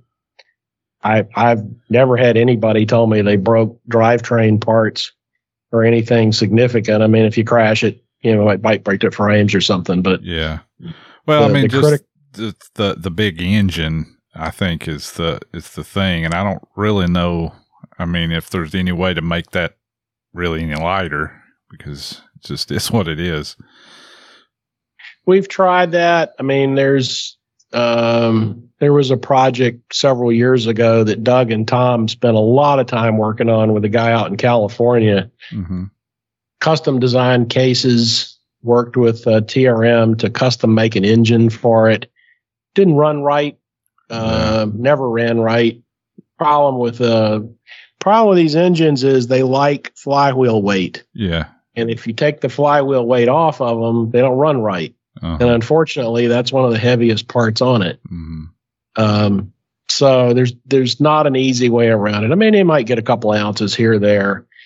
I know Dennis, I think, is working on something like an alternative cooling system where maybe he can keep the same weight of the flywheel without having a fan on it. I haven't seen it, so I don't know. But I don't know that we're going to get a lot of weight off the engine. The better plan is to just get more power, offset it. Right. And as long as glow fuel keeps skyrocketing, if you want an internal combustion engine, we're a good option for you. Yeah. Because again, about 50 cents to fly the thing now. Maybe you don't like the sound, maybe you don't like the idea, but sooner or later that $6 a flight adds up. Mm-hmm. Sure does. Yeah, we did an episode about the cost, and which the cost of gas is up now, but at the time it was even less than electric. Like if you figure buying the batteries every 200 flights or whatever you can get out of them, some get less. The gas is even running the Lantern fuel was still cheaper than batteries on a 700 size heli. So it's by far the cheapest way to fly. I mean, not the cheapest way to start because you got to buy the kit, you got to buy the conversion and all that. But if you fly long enough, you'll kind of make up the difference in the cost to run, I guess, cost per minute or whatever. Yeah, I haven't run gasoline in so long. I don't even remember running it. I only run Lantern fuel in all these things because I keep them in the house, and the after run odor will just kill you from gasoline. All the boutique chemicals in that stuff these days does not age well once you turn it off. Yeah, I've been running Lantern fuel in mine as well. Seems to work fine. It's always works fine, clean, and doesn't give you any problems. That was one of the. No, go ahead. No, I'm just curious with the Lantern fuel. Like, I mean, I hear there's no performance, differences between, say, regular 87 and Lantern fuel. Is that something that maybe an aspect where you can get more power if you can run a higher octane and burn a little bit cleaner and hotter? I don't know. No, actually, back to the dyno thing, I actually ran some tests one day where I ran different octanes of gasoline versus Lantern fuel, and I couldn't tell any difference. Really? Made about the same either way. These engines aren't really designed for a higher octane, so I think it's wasted on it. Well, it's just wondering, like, could the engine be designed for higher compression, maybe higher compression run? Yeah, exactly. I don't know. The answer is yes. However, the higher the compression, the more the vibration. So That's it's true. The whole thing winds up being a massive trade-off of horsepower versus vibration. I think we need to just do like a little bit of a 25 shot of nitrous whenever you need that extra boost. Remote nitrous button. What about? Well, we're talking about engines and maybe future advancements or anything. Mm-hmm. What about fuel injection, Kerry? Has anybody ever worked on that? I mean, I know that's a whole can of worms, but there is a company that supposedly is going to make them for common yard implements. Mm-hmm. I've talked to them a couple of times. Currently the system is not practical because of expense. Mm-hmm. But if they go into mass production, and kind of the problem there is the EPA's becoming less friendly to any internal combustion engine. So whether or not it ever comes to play, I don't know. But they have a system that can be used on these engines. In fact, they have running samples of it. Mm-hmm. It's pretty complicated. You got to have a pump and all kinds of sensors and injector and whatnot. So you're going to add some weight, but it does simplify the process. That would be nice. I'm sure you remember OS actually did a fuel injected glow engine at one time. Mm-hmm. Was never very popular. It was really expensive. Mm-hmm. I don't know how well it worked. The pattern guys mostly used them. I think it was a Hanno Pretner version. If you remember Hanno, he was an F3A champion for like years. Mm-hmm. And there was a Hanno version that was fuel injected. I think it was a 120 size. Might have been a 105, but I think it was a 120. And again, it was pretty complicated. It's always the problem. You got so many parts to make it work. Yeah. Now, I asked that, and I'm sitting here thinking the amount of sensors you're going to need to really make it work right and stuff. It's going to be way heavier than just the simple old carburetor that's worked. Yeah, and we've also tested reed valves in both modifiers. Just lost. Oh, there he is. Oh, you must have found a link or something, Steve. Something popped up. No, it's I just posted a link in our chat here. It's a GF40U FI. It's a fuel injected 100-watt generator, has a rectifier and everything. It's pretty intense. Like if you take a look at the picture of this motor. Wow. Yeah. So we did reed valve versions. In fact, OBR makes a bunch of reed valve engines for cars. Mm-hmm. And, dyno tested them all. And what we found was at lower RPMs, they make more power. But when you get up to the RPMs we use, no difference, make about the same amount. So if you got a car, it's great because you're going to get more wind power work off the line. Yeah. You're going to get more kick up to about 10,000 RPMs. But after that, not really. Yeah. And it's heavier and it's more expensive. So why? Right. I mean, there's people doing all kind of silly stuff. There's a guy that makes superchargers for these engines, belt-driven superchargers, and just no evidence that it makes any difference or not worth the complexity. And I've never tried to push stuff on people just to make money or just to say, look what we did. If it doesn't make a difference, I'm not going to spend time doing it. Mm-hmm. We've actually spent a lot of time finding things that don't work. So, well, that's useful too. Mm-hmm. Right. Yeah. But again, our goal is to make people successful with these things so that they don't, nothing upsets me more than for somebody to buy a setup on one of these things. They either can't make it work right or they get frustrated with it, or they damage it in some way before they ever really get to use it. And as a result of that, they say, oh, these things are junk. I hate them. They're not. They're different. Yeah. You have to know how to operate them. But once you do, you're gonna save a lot of money in fuel, and the engine will run for forever. I mean, you're not changing bearings and doing other maintenance to them. These Zenoa engines, they run hundreds, if not thousands of flights, more than you'll fly it. You'll crash and damage it before then. You'll damage in a crash before. Yeah. Yep. Unfortunately. Yeah. Cool. I like them. I mean, they're not for everyone. Some people can't stand the sound, but you know, and they do weigh more. So depending on your flight style, it's either great or not as good. I don't know. I don't find the sound that annoying at all. I think it's a different beast, and but I enjoy watching people fly them. I think that the pipe, that hot shot pipe, does get a little crazy, and it just sounds loud, like it's loud, and it sounds like the helicopter's going to blow up. You know. See, I think if it's annoying you, I'm partly doing my job. Kevin likes that. He's like, how do I make it more annoying? Yeah. He needs to get a gasser. Yeah, maybe I will. Maybe I'll just go to Steve Shaw's house and pick it up. Pick one up off a shelf somewhere. Yeah, go get nearby. Steve's. He's clearly never going to finish it. You won't even notice it's been 95% built for 4 or 5 years now. Right. Yeah, you'd be doing him a favor. What did you get, Steve? I don't remember. No, we're talking about Steve Shaw. I'm talking about Steve Shaw. Oh, well, you know Steve, don't you? I'm sure. Has he ever built that damn Whiplash? No, it's still sitting on the shelf. About. It's not. It can't be much left to do. Steve, Carrie Shirley is now pissed off at you for not building that Whiplash. It's funny. I remember one day he called me and he said, "Look, you got a new engine. Can I trade my old one in?"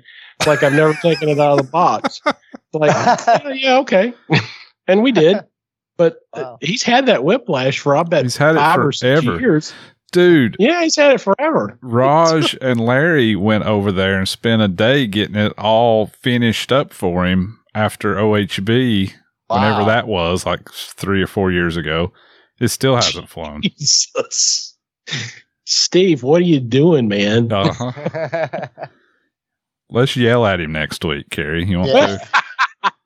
Soon, very soon. Very soon, very soon. Yeah, you'll surprise me and bring it. Ooh. Knowing Steve, probably not. All right. Is it all we have for Carrie? Shall we move it on? You got anything else, Carrie? No, I think I've covered a lot of ground here. Again, I do appreciate you guys letting me come on and talk about one of my favorite subjects. Hopefully, somebody's found it interesting, and maybe we'll poke around some. Yeah, I do have to say, seeing the Super G gasser running in Phoenix was quite impressive. Obviously, you know, the pilots behind the sticks were very impressive alone, but beyond that, you know, we're talking about a heavier helicopter than like a normal electric or a nitro version. We're talking about, you know, higher altitude flying than normally would, I would guess, you know, at least for me. I'm not used to flying at 2,000 feet altitude. And just to see that these things, you know, still perform and cut through the air with no problem, and just, you know, yeah, they run good. Even in that altitude, you know, it was running really well. And obviously Ben just flies the crap out of it. Do want to give a shout out, you know, it was great that the winner, what's his name? John, you remember the winner?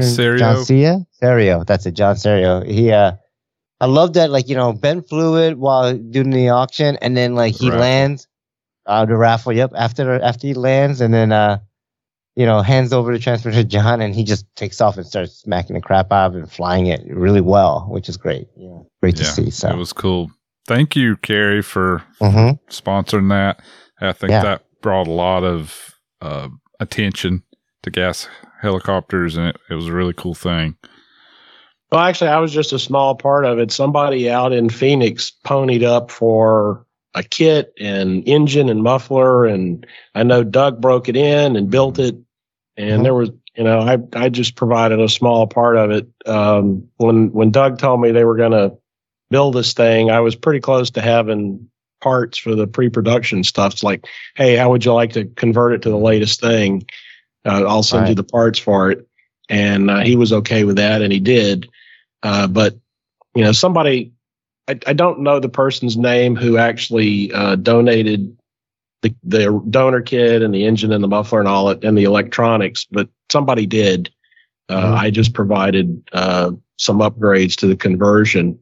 But I was very happy that I think John's going to keep the model. Mm-hmm. And I know that, at IRCHA, we gave away a ready-to-fly Whiplash. And that thing was worth about $5,000. Futaba ponied up high-end electronics, everything needed for it. A lot of different vendors worked on that. And I was happy to see that the person that won it, I think, is still flying it.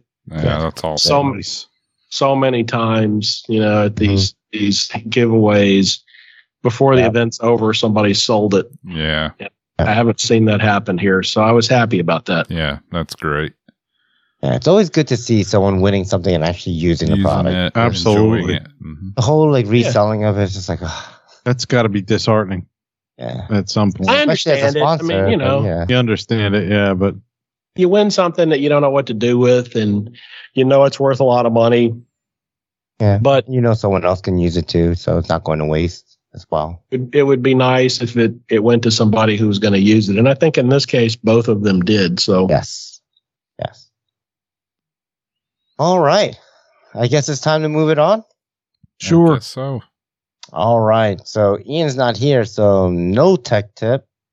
No tech tip. Do we have a Kevin's Redbox review? We have, a Kevin's drunken Redbox review. Nice. I had a couple of drinks and I was going through my illegal streaming device and I came across Rob Zombie's new movie that he directed, The Munsters. And I watched that. And is it watchable? Is it good? I gotta say, it wasn't like a blockbuster Rob Zombie movie. It was Rob Zombie keeping true to the Munsters. I know he's a huge fan of that. He's a huge Munsters guy. Yeah. And his wife, man. Now, his wife is probably primarily the lead role, and she's playing Lily Munster. And his wife's Sonodity, man. She's always been the crazy chick in all of his movies, and like one dimensional, And so it was cool to see her actually do some acting differently. Number one, she's hot. Number two, she's like a vegan zombie, which is completely rare. And so it was good though. Don't expect a lot. It was just like true to the original. It was kind of goofy and funny and it was cool. And honestly, I think it could have been rated G. It was like no swearing, no nothing. It was probably PG, but for reasons that they're talking about, different subjects and creepy things. But it was pretty cool. I enjoyed it. Yeah. And I think my sister's a huge House of 1,000 Corpses fan and Rob Zombie fan, and I'm sure she's gonna enjoy it. That's cool. I mean, you couldn't make an R-rated Munsters movie. That just wouldn't be. Yeah. Yeah, you really got to be absolutely. It had to be kind of. I want to say wholesome, but wholesome in the Munsters way. It's still weird and creepy, but wholesome in a way. It was good. It was pretty cool. Yeah, I want to see it. Nice. And it's a shame that people kind of I read some reviews before I even watched it, or before I even thought I was going to watch it, and people were kind of slamming it, and I don't think it got great reviews. But what are they? It's the same. It's and then the other thing I watched too was I watched the new Black Adam with The Rock, and I think I got 30 minutes into that movie, and I was like, I have no idea what's going on here. I don't know what DC's doing anymore. It seems like they try to cater. They try to cater to every diverse thing that they and please everybody, that they just make a shit movie. I've seen it time and time again. It's just, I don't know. So, to me, that's just pointless. It goes nowhere, and you're like, okay. But yeah, thumbs up for the Munsters movie. I would check it out. Nice. You got to think Maverick was an unbelievable movie, though. I love that movie. I haven't seen that one yet. I really want to see serious? that. I haven't seen it. Yeah, I'm gonna watch it. Maybe as soon as I can stream it. Yeah, check it out. I enjoyed it. It was very entertaining for me. It is unbelievable, man. It is so good. Nice. I gotta watch it when the wife's not here, and she's not here until probably the end of December because she's not a Tom Cruise fan. I'll get yelled at. We'll get in an argument about Tom Cruise. I mean, I'm not a big Tom Cruise fan either, but I, for some reason, like almost all the movies he's in. Yeah, I mean, so maybe I don't know what that means. Maybe I am. The Mission Impossible movies are great. Yeah, I like great. the first Jack Reacher was amazing. He's pretty well great in everything he's been in. He's just kind of even a weirdo. in The Firm, and he's just running constantly. He was great in it. I mean, yeah, he like runs in every movie. every movie, right? yeah. Yeah. That's his thing. Like Brad Pitt, he's always eating something. Well, Tom Cruise, he's always running. But yeah, so that's my film. What about Andy? Andy, what are you snacking on? Anything good? Okay. You got in your snack attack box? Well, I gotta have. I always come up with some snack for every season. Mm-hmm. And Christmas so far, season I've hated them all. Yeah, well, what do you know? Christmas season is kind of shitty for snacks and candy, in my opinion. Mostly because I'm not a huge fan of chocolate stuff, and there's a lot of chocolate. Wait till you Christmas. get the fruitcake I'm sending you. Oh, shit. Nice. Can I use it as a doorstop? It's going to be one of those kind of fruitcakes. And then send it on to somebody else. Use it to weigh down my engine stand while I'm using it. Yep. There you go. But one chocolate that I really do find enjoyable is a chocolate orange. You guys know about these chocolate oranges? Yes. Terry's chocolate orange. Yep. It's fantastic. You don't know about this, Steve? No, I usually stray away from anything citrus and orange. I mean, citrus and chocolate. It just looks like an orange and peels. It's milk chocolate. It has a tint of orange flavor, but it's mostly chocolate. It's fantastic. Sounds good. We always had that Andy's candies for Christmas. The mint, the mints, those are good too. I like those as well. Andy's mints, yeah. Mom always had those out. But yeah, the chocolate orange, that was like, the rich neighbors got that stuff. You can find them in a lot of, sometimes you can find them I've seen wherever, this thing before, yeah. But usually the drugstores will have them, like Walgreens, CVS. I think last year we bought a whole box of them, like 8 or 10. We were going to give them out to everyone. I think we ate almost all of them before we gave them away. They're pretty good. Just smack it on the table and then it breaks off into little slices. Really? Yep. Yeah. Isn't there a commercial out like that describing how to eat it? I don't know. I try not to watch commercials. I know, but I was back in the day when you had to watch them. Speaking of, never mind. I don't want to get into it. I've got a what's the opposite of a recommendation? Stay away from? I got PSA. A PSA annoyance of a streaming service. Oh, which one's this? Peacock. You guys ever used Peacock? Yeah, but that's like free, isn't it? It's like part of your TV. it's like $6 a month. So my kid's been watching this show, so I got his mother's login and did it here. So I've been going through and seeing what's on. Mm-hmm. I assume there's a higher level you can pay where there's no ads, but at the $6 a month, there's ads, and they're long ads, and you can't skip through them or fast forward or anything. No. I'm not paying money for that. It is god awful. I hate it. Yeah. It's that terrible. Sucks. Yeah, it's awful. You might as well watch Pluto TV then, because that's completely I would rather free. watch it recorded on a DVR. At least I can fast forward through them. It's awful watching stuff on that. Peacock sucks. I'm sure maybe you can pay $10 a month and not get ads, but I'm just using somebody else's thing for my kid. But when I was in high school, cable TV was coming around to our neighborhood, and I can remember them saying, you're going to be paying for cable and there won't be commercials on cable TV. Like, that was their big thing. And yeah, bullshit. It was about a month after they put it in that they were like, yeah, we got to have commercials. We're losing money here. Mm-hmm. Figure out some way. Only the premium channels didn't have it. And, the only way I got those channels was to go in between channels on my TV. To manually. Yeah, that VCR where you could. You got to get in between channels. You're like, I can see a little bit of that Skinamax channel. Yeah. I'm just waiting for somebody to come up with the idea, as happened with cable, where you can start consolidating streaming services, and you just pay one fee and you get a bunch of cable again. It's just going to be cable again. We're going to make it. We're going to go full circle. Yeah. Yes. Right. Yeah. And then somebody will come out with something new, and then that'll get obsoleted. We'll move on. Mm-hmm. Yeah. Okay. It's going to be that chip they implant in your brain. You're going to be screaming shit right into your head. Right to your head. You close your eyes and you dream it. Appears, yeah. All right. Sounds like we might be hearing some of this stuff in news and announcements. So let's move it to that. All right. Let's do some news. And announcements. Nice, Steve. All right. Get it in there. Yeah. What do we got here? Oh, yeah. That's what I heard about. So my mouse quit working, so my computer's not working. All right. The AMA has been recognized as the first official community-based organization. And what does that mean, you ask? Well, in the eyes of FAA, right? Like, yes.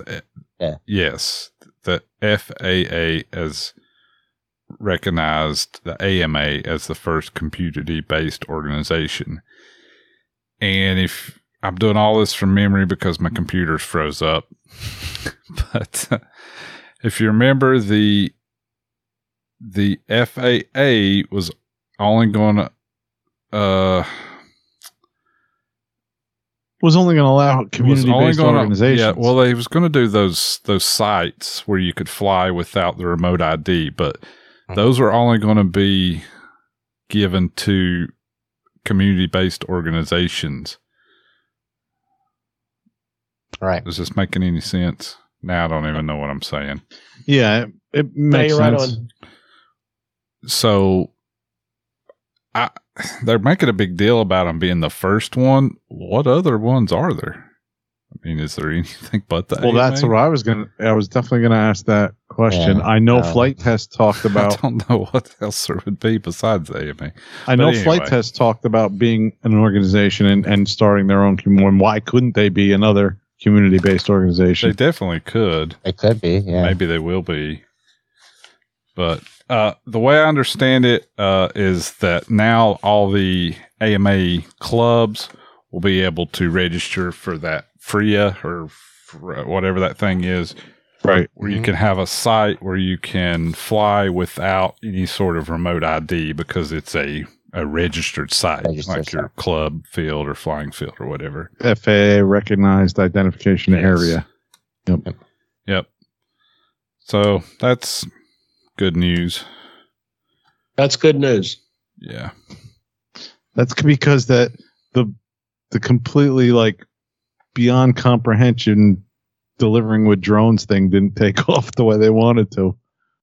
They couldn't have the I just think they thought it was going to be a lot easier than it actually. Yeah, they thought the truck rolling down the road was going to open up its hood and drones were going to fly out of it and then come back to a moving target. Yeah. They're not there yet. No. Cool. All right.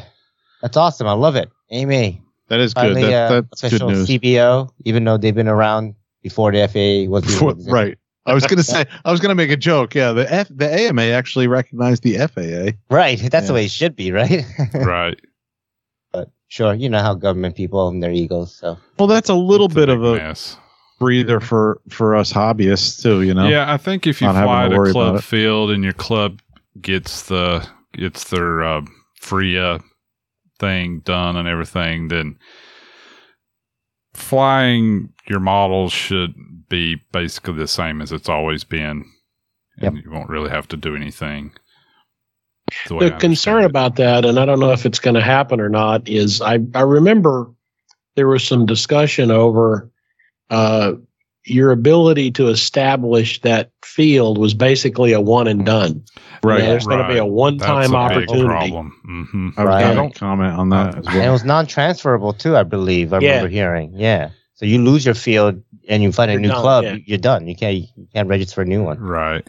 I don't know if they've changed. I remember that was one of the amendments. That was one of the initial back and forth with. I don't know if they worked that out or not. Yeah. I would hope so. I would hope so too. I think of a lot of that initial stuff we were reading got changed, got fought. I would hope so, because I mean that just means that, like, you know, that's kind of idiotic. FAA is saying, well, you guys who are now flying can fly, but when you're gone, that's it, because that's what's going to happen, right? All these fields are going to go away eventually, and new ones won't be able to get created, so new generations won't have a place to fly. So it's just, slowly killing the hobby that way.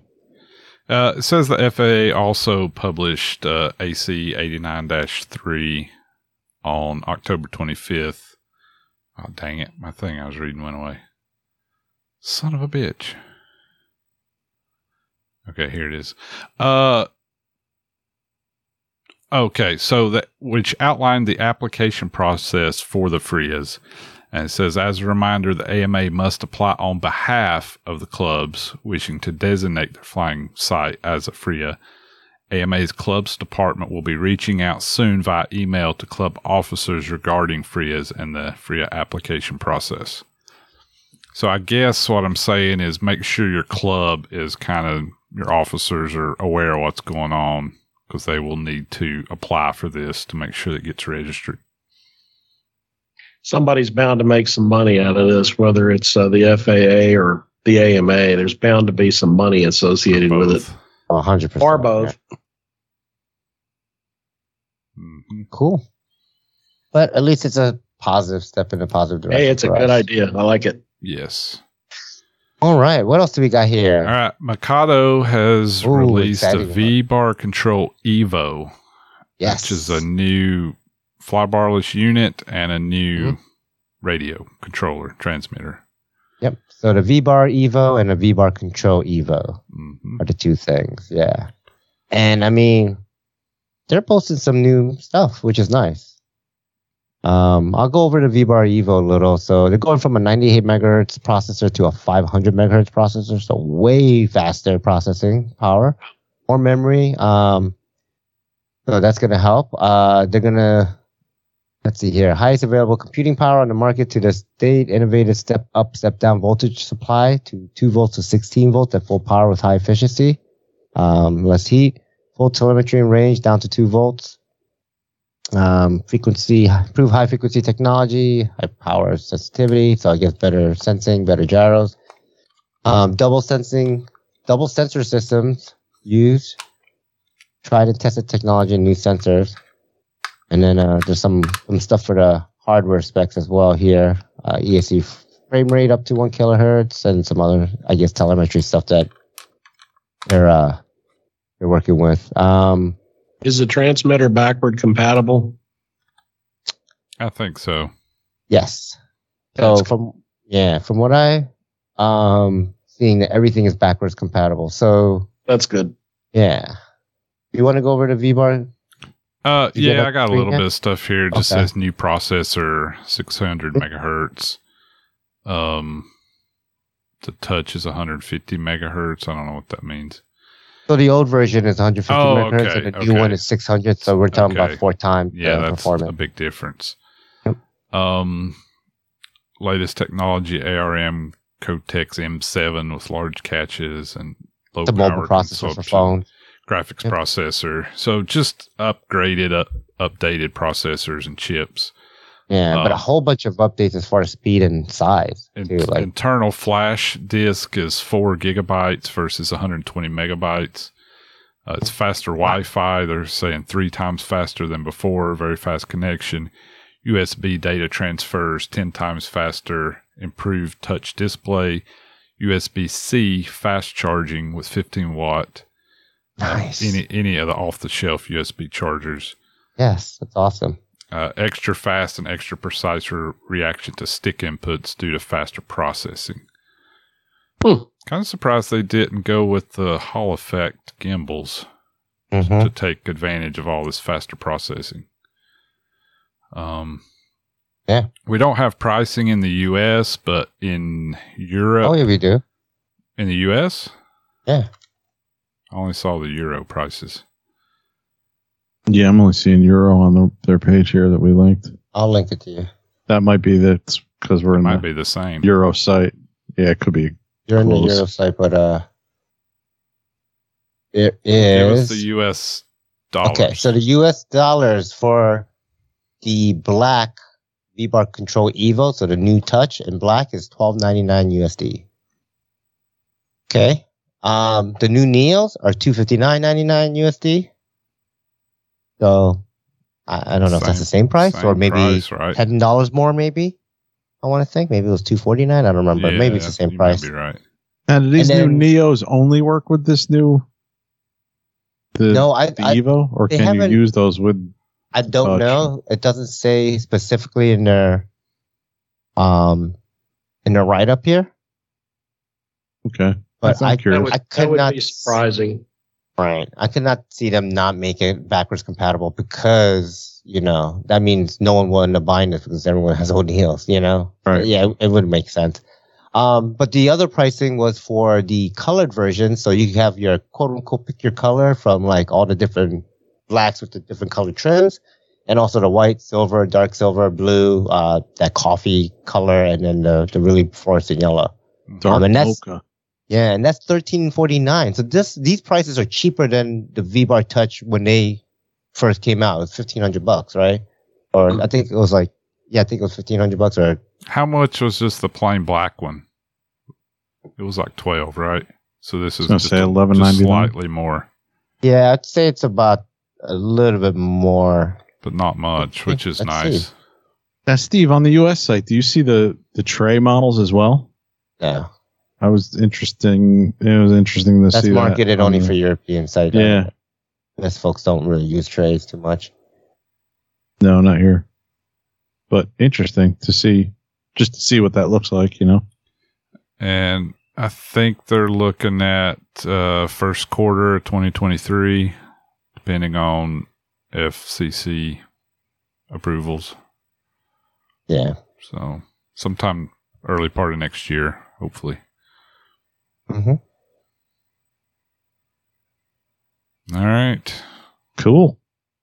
Yeah, I'm excited to see how these feel. If I could actually notice a difference, that's the kind of thing about these things. It's like, yes, you can throw in a lot of high-end, faster stuff. Difference.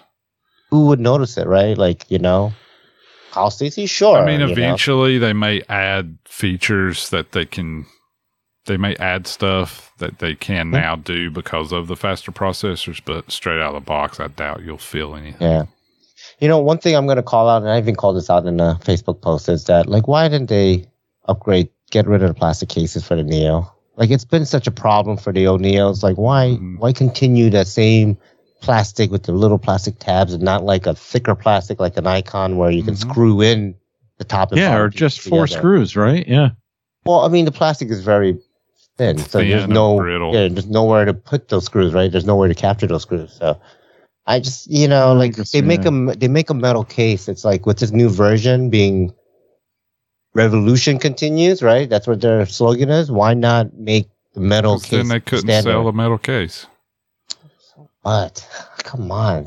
10,000 injection molded cases in the box. Yeah, that too. They probably have all those left over. Well, these are different though. Not just a new sticker because the V logo looks bigger, but not only that, if you notice, there's no bind port anymore. There's only a USB, not a USB-C, it's a micro USB. So it went from a mini to a micro USB on the port. And you see the antennas come out, there's a micro USB port, but there's no 3-pin bind port anymore. So they changed something about it. Oh, I don't know. Or the picture's wrong. Yeah, we're only seeing a render. It could be a rendering, and yes. So it could be me and just, assuming the rendering is going to be accurate. Mm-hmm. All right. Do we have anything else? What else do we got? We have some new blades from RotorTech, the 420 Ultimates. They're on pre-order right now at A-Main Hobbies. This is for the raw 420. Yeah. I'm interested in these blades. As far as I can tell, that's the only heli they're for. But I am glad to see another option for blades. This has that special 5mm root with 3mm blade bolt hole diameter. Yep. And these guys make nice blades. These are a lot fatter too than the SAB 420 blades that come with it. So I'm sure it's gonna bite nice. Yeah, that should help it. The ones that come with it are okay, but they're pretty long and skinny. So looking forward to seeing how these work out. Like I said, they're on pre-order. They're $58.99. Don't remember when they said they're going to be available. Soon, very soon. Yeah. This is good. I'm glad there's another company stepping up to make absolutely a blade for this unique helicopter, because it does say compatibility is only with the 420. So, they put a lot of time and investment into one single model. So, yeah, give it up to Rototech for making a new set of blades for the 420. Awesome. Okay. I guess that's... What else do we got? I think that's all I have. You guys have anything? Let's see. No. You have any announcements? I know you want to announce something, Steve. I can see it in your face. No, I don't have anything. What? No. All right, let's move it on to what's next for you in the hobby then. What's next for me? Yeah. Yeah, Kevin. I got Thanksgiving coming up, and probably get out to the field. And I got to get ready for. You know what? I'm at the point where if I crash the only thing I got flying right now is the Oxy 5. I want to take the stuff out of my Logo 550. Maybe I'll bring it to the Winter Bash, and if somebody's looking for a Logo 550, I might sell it. You going to get that Spectre flying before then? No, probably not, because I need the servos and I think I should gut that 690 too. I got servos for you, man. I'll ship it out tomorrow. Maybe I'll have it flying. We'll talk. I got to order some batteries. All you need too. is servos? Get your motor. No, I should take advantage of the Maniacs batteries and at least order one set for that. But, or get two, because it's buy one, get one 50% off. So for you to optimize on that deal, it's better to buy two and get 25% off each. Well, yeah, or he can just buy two 6S's so that way you can still use them in his that's what I was. Yeah, there you go. That's perfect. Yep. Cool. All right. That's what you're going to be doing? Yeah. Amongst other things, yeah. That's probably it. Looking forward to spending time with the family. Thanksgiving. Should be good. So what about you guys? I could go next, I guess. Yeah, so Thanksgiving. I gotta go fix my 580 since I brought a whole bunch of dirt and dust from Arizona back to Virginia here. Beyond that, I do have some servos to swap out, and that's part of the reason why I have some extra servos, Kevin. I have the Kennico Edition Theta set, and I'm going to put that in my Raw 700. So I'm going to be taking a set of Theta C1s out for now, and I'll cool, just man, to the side or whatever. So that's what I was looking for. If that's what you're talking about selling, maybe, possibly. We'll talk after the show, but all right. Yeah, so I'm going to do a little bit of work on that, and obviously before the next episode, hopefully I'll have my car towed to the shop and we'll get that going. So little by little, I'm going to try to beat Steve Shaw at, fixing my Miata before he gets that gasser or any of his electric done. I know he called me out on the Miata, so I'm going to call him out on his helicopters now, because I have plans and set the ball in motion for me to get my car, running. Well, and now we have helicopters. I don't know yet. Now we have a little bit of a timeline. Carrie Shirley is the one who is, justified and brought to life the timeline that we have now. So at least 5 years. Yeah, it's years. He probably got that when that G2 Whiplash came out. Yeah, 6 years ago or whenever.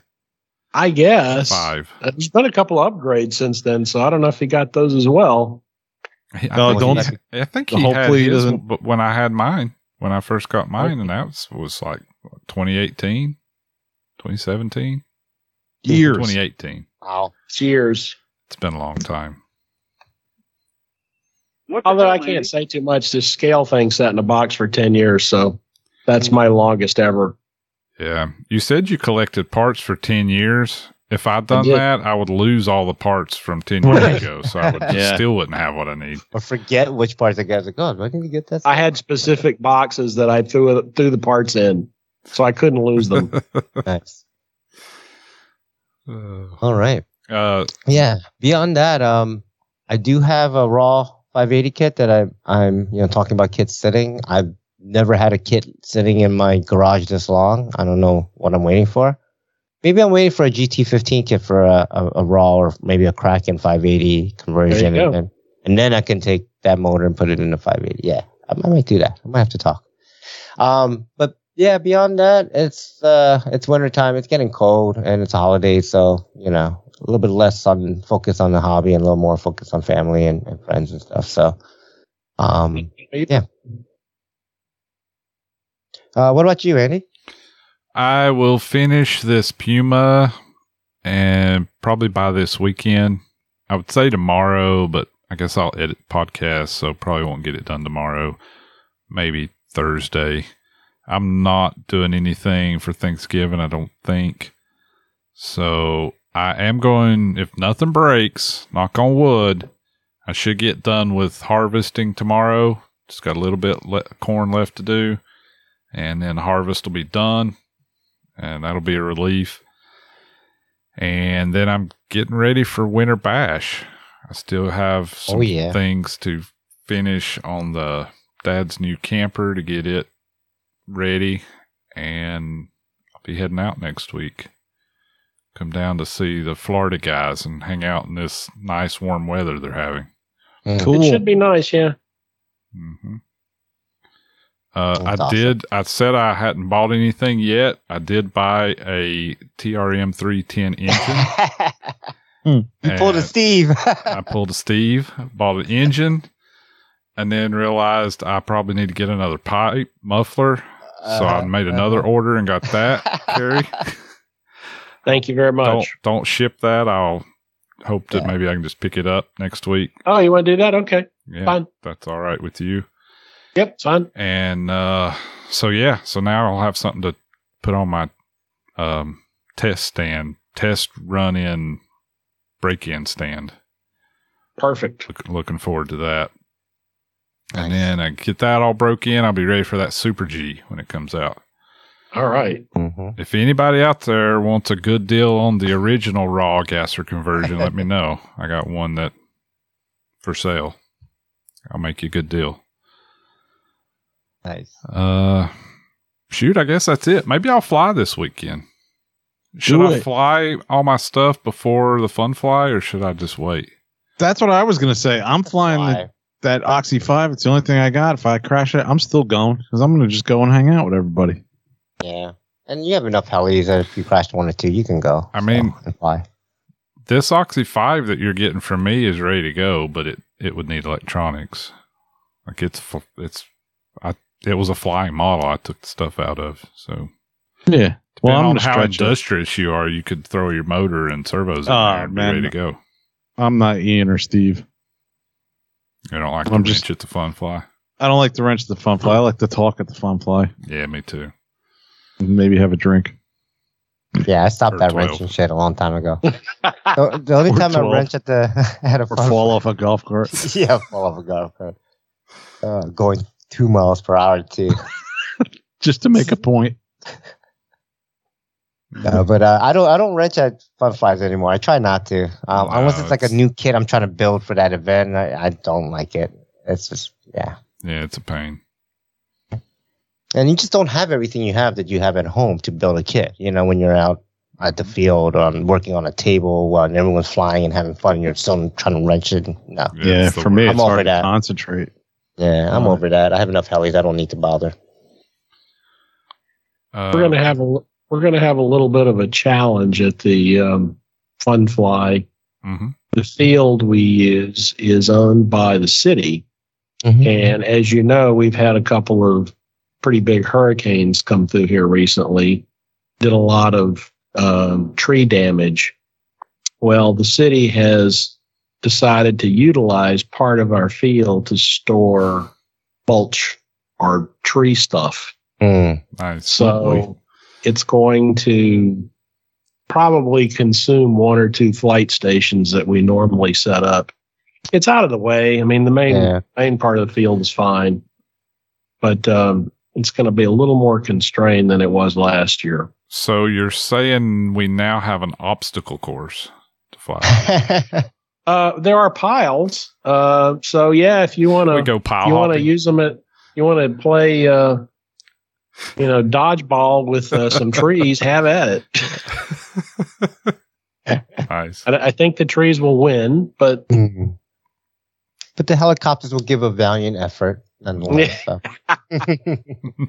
I doubt there will be any big flashes and sudden disintegration as a result of it. Oh, probably not. No. All right. How about you, Kerry? I guess what do you got going on the next couple of weeks for you? I'm trying really hard to get the this manual done for the Super G so that when I get the parts in, we'll be ready to go. I need to start on the 580 as well. Other than that, it's Thanksgiving. I'm going to eat. Mm-hmm. Nice. That's always fun. Yep. Going to go out. I'm not cooking. My wife's not cooking. Somebody else will cook and clean up. That's awesome. That's the best. That's great. Yeah. Drink a bottle of wine and you're good to go. Yeah. Nah, I stopped all that a long time ago. I'm very boring in that way, but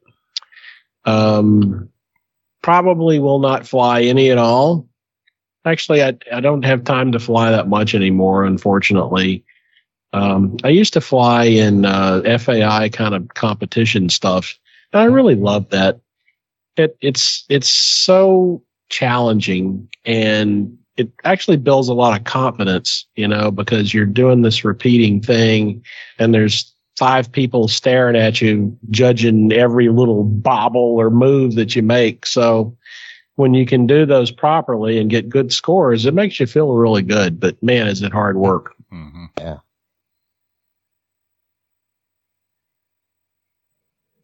All right. Before we get into, I think we have one listener pipeline.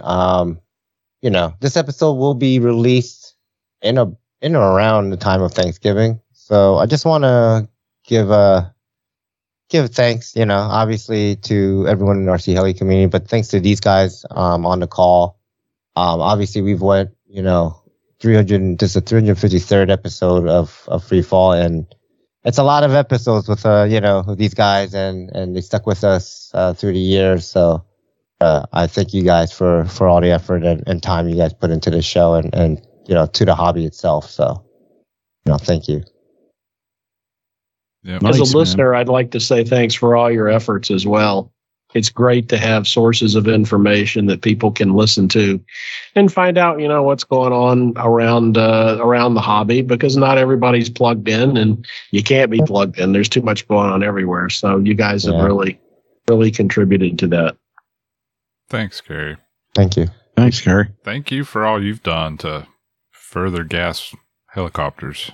You've always been putting yourself out there and coming on our show a couple times, providing info, and run a nice Facebook group, Gas Powered Helicopters, I guess it's called. Yep. Forum on Heli Freak.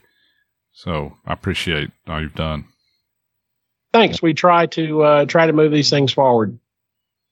I'm not alone. There are other people, Doug and Tom and other people are making a difference. Dennis, lots of people.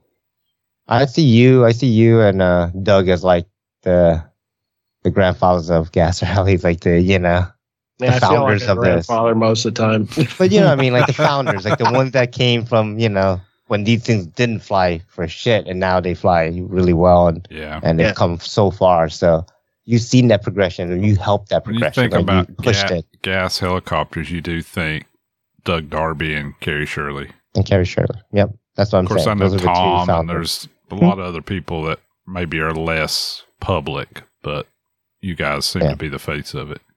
Yep. Yeah, and kind of want to add my 2 cents, man. As far as thanks, I'd like to thank the listeners for making the show over the years what it is. Yeah. And we've had a lot of great listeners that have contributed to the show and been a part of the show. Yeah, and supported the show, right? Their words, absolutely, keep us going, and kept us going for so long. So yeah. Yep. Awesome. So thank you. All right. Thanks. Now to give a little more listener stuff, let's go right into listener pipeline here. And we do have one, and I'm going to play it here. Here we go. Hey, not sure if this is the right number or not, but I'm calling to interview for the open position for the fourth podcaster. I know that there's some secretivity around this. You guys are ending the show, quote unquote, and we're going to restart it with the new host. Anyway, I just want to let you know that I'm available. I don't work any doubles. I have tech tips coming up my wazoo here, man. I've got so many I can't see straight. So let me know if I can apply. Thanks. Awesome. You're hired. Okay. Oh boy, Ian, you better watch out. Someone's coming after your job. He might be in consideration if we only knew who he was. I wish he left his name. Yes, I wish. Call back and tell us who you are. Yeah, even the first time you called, we looked back and we're trying to figure out who it was and couldn't figure it out. So yeah, let us know who you are, and we'll consider you for the position. He's got tech tips. Yeah, coming out the wazoo. So I mean, yeah, that's awesome. That's what we need. All right. Before we wrap it up, I just want to give a special thanks to Carrie for coming on the show. Taking the time and the effort and just, all of that stuff, and doing what you do for the hobby and the community. It's very appreciative. So thank you. Thanks, guys. Appreciate the opportunity to talk with you today. Thanks, Carrie. See you at the Winter Bash. I will be there Saturday. Okay, cool. Nice. Okay, let's move it on to the outro then, huh? All right. I didn't do my Facebook likes. Do we even have any Facebook likes? I don't know. I've kind of given up. So with the Facebook likes, we're at 1,444 new, not new likes. I think I have 2 new likes, which I don't understand. Facebook is just being stupid and being Facebook because one of them is from yesterday, so we'll announce this person's name. It's Oshihiro Otaka. And then this is 8 hours ago, and I know this guy. So I thought he would have liked us way earlier than 8 hours ago, but we have Michael Shaggy Parker. What? Yeah, who just liked us 8 hours ago. So well, he might have unliked us after all the stuff we did to him. That's true. Oh. And now just like this again. You do have a point there, yes. So he hated us, liked us, didn't like us, and now he's back to liking us. So thank you. Thanks, Shaggy. All right. Let's see. What do we have for Facebook comments? We don't have any Facebook comments. What? I posted some pictures of my weekend out at the Fun Fly, my Saturday, out at the field, which was kind of like a fun fly. And if you want to see that proto drone or pro drone helicopter and how it looks, and it's a pink color scheme, which everybody was like, pink, blah blah blah, manly, blah blah blah, all the comments. But then when he flew it, everybody's like, holy shit, you can really see that pink. Pink's a great color. Yeah. And you can see the helis that were at the field and the push rod, concept that's on the heli itself. There's almost zero adjustments with the swash, and there was a lot of cool like concepts they had to making sure the swash was level before you actually set your servos up and stuff. And, you can see all that kind of stuff. I took a couple close-up pictures. He has a Contronic on that bad boy. But no comments. And then we posted the show with Nick Maxwell last week. Tech Tips with Nick Maxwell, and got 2 shares, but no comments. So no comments at all. I think our listeners are upset we're ending. We had a comment under your pictures there. Jimmy Tate posted his crashed heli. Mm-hmm. Oh, yeah. Blades and, what do you say, main gear? Main gear and a link. Jimmy was having fun flying, I'm sure. Yeah, he was at RC show. Right. Oh, yeah, I recognize that blue table. Nice. Mm-hmm. Same, yep. So did I miss that comment? Yeah, you missed it, Kevin. Yeah, refresh. What the hell's wrong with you? Sorry. I still don't see it. I hate Facebook. I hate Facebook. Yeah. You suck. All right. Let's move it on then. Let's see. People, website comments. Or no, listener posts. I don't know what we're doing. I don't even want to do any of these ending things anymore. Nope. It's all falling apart. Bill Ann commented on their Facebook page. He shared their, shared our last episode with Nick Maxwell. He said, "Can't wait to listen," with like 1,000 exclamation points. That's just for you, Kevin. Oh, thanks, Bill. Thanks, Bill. Yeah. All right. So I went through the Website emails on the website, and I had to delete like 30 emails we got today. Something about the water at Camp Lejeune, a whole bunch of receipts for pots and pans and just general spam shit, but nothing worth reading, unfortunately. Nothing worth reading? Oh, okay. All right. People, Podbean. We got to have some there, no? Yeah, we got like 9 things that happened since last week. Might have some comments too. Steve Wattenberg, he liked a bunch of episodes. 349. Burt Kammerer, 351. The FFRC crew, 352. Tech Tips with Nick Maxwell, 350. Fellow podcasters, aka Trainwreck. Sitter Lee liked episode 344, review series of the Goose Guy. S2 Legend. Hellyman liked the Oohs and Ahs, which was episode 339, and episode 341, Quit Working. Maximum Collective. I don't know why I like that name. I don't know why. Maybe I'll find out next week. He liked episode 351, FFRC Crew, and 352, Tech Tips with Nick Maxwell.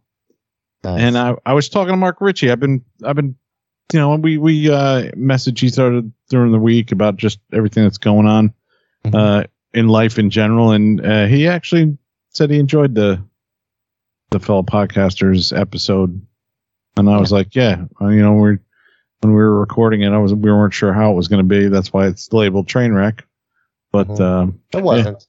Yeah, it was really cool. Yeah, it turned out good. And let's see here. We have one comment left on Podbean, and it's from MWX one day ago, and he says, "You were wondering which part of the country I'm from. I'm located on the west side of Poland." So we have a listener from Poland. That's pretty cool. Nice. Yeah, and he's commenting on our Podbean, so that's awesome. Thanks for that. That's awesome. All right, that's all we had. So let's move it on. iTunes review? Yeah. Come on. We got an iTunes review, Andy? I forgot to look. Hang on. Come on, man.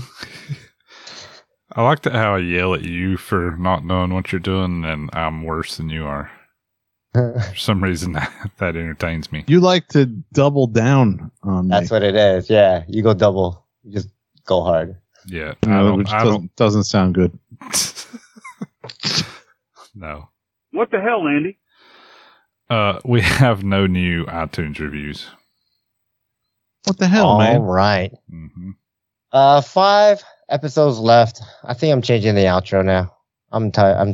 I'm done saying all this stuff as fast as I can. Yeah, if you want, he can't even say what he's done of. Yeah, I'm done with saying I'm done. If you want to know what other fellow podcasters are out there, send us an email or something, or comment, and we'll let you know. Just listen to last week's episode. We'll let you know which ones we like and that you should listen to. Yeah. Yeah, exactly. So, email us. We'll tell you the real scoop. Yeah, exactly. Ooh. All right. Oh, again, thanks, Carrie. Yeah, thank you, for Carrie. coming on our show. Thanks, Carrie. Oh, thank you. Awesome. All right. Thanks to our listeners. Are you ready, Andy? We are Skies, and we'll see you next time. See ya. Bye, everybody. Bye.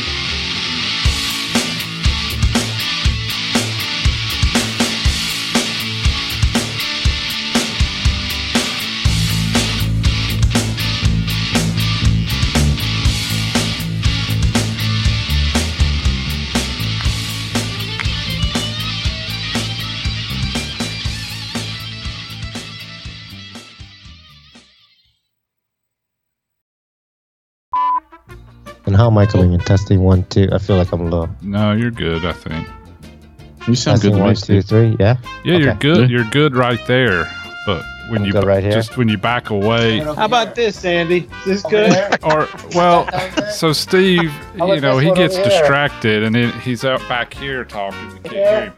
But then when he does the wrap up, he gets right up here and does the wrap up just like this. I'm like, damn, that's too much. I gotta get that deep voice for that. Is that my cat? So anyway, Stop making noise. That's it. Oh Or when I'm man, doing this and going. It's possible my dogs might start making noise. They're asleep and they dream a lot. So nice. not sure what they might do. Tell that dog to be quiet. Yeah. Important business is happening. If it gets too bad, I'll mute it. There's important nonsense going on out here today. Yeah. it sucks. I should have never volunteered to go to Vegas. They said, "Who wants to go to Vegas?" And I was like, "Me." But it is what it is. The idea of going to Vegas is like, It'd be- let's go, it'll be fun. Me. It'd be cool if I could see my buddy, but it's going to be like trade show shit. It'll be all right. It'll be cool. Well, you'll have some time to do whatever, but yeah. For the returning host. I don't know if I have George's contact info. You want me to call him? Yeah, can you? I don't want to do it now because it's so freaking late. No. I'll No. call him tomorrow. Steve, remind me tomorrow. I mean, tell him he doesn't have to do the whole show. Just what he's been up to. even and- if he Stop just by comes for on an hour or 30 30 minutes or an minutes, hour yeah. would be good. Yeah. I'll just go Tell to him- his house. Say, look, Just tell him, listen here, tell buddy. him, tell him Steve hasn't worked on the Miata and he's wondering if you come by and get it. No. Not the Miata, but you gotta tell him Steve's finally done with those little boxes. He can sell you those boxes now that he's done with it.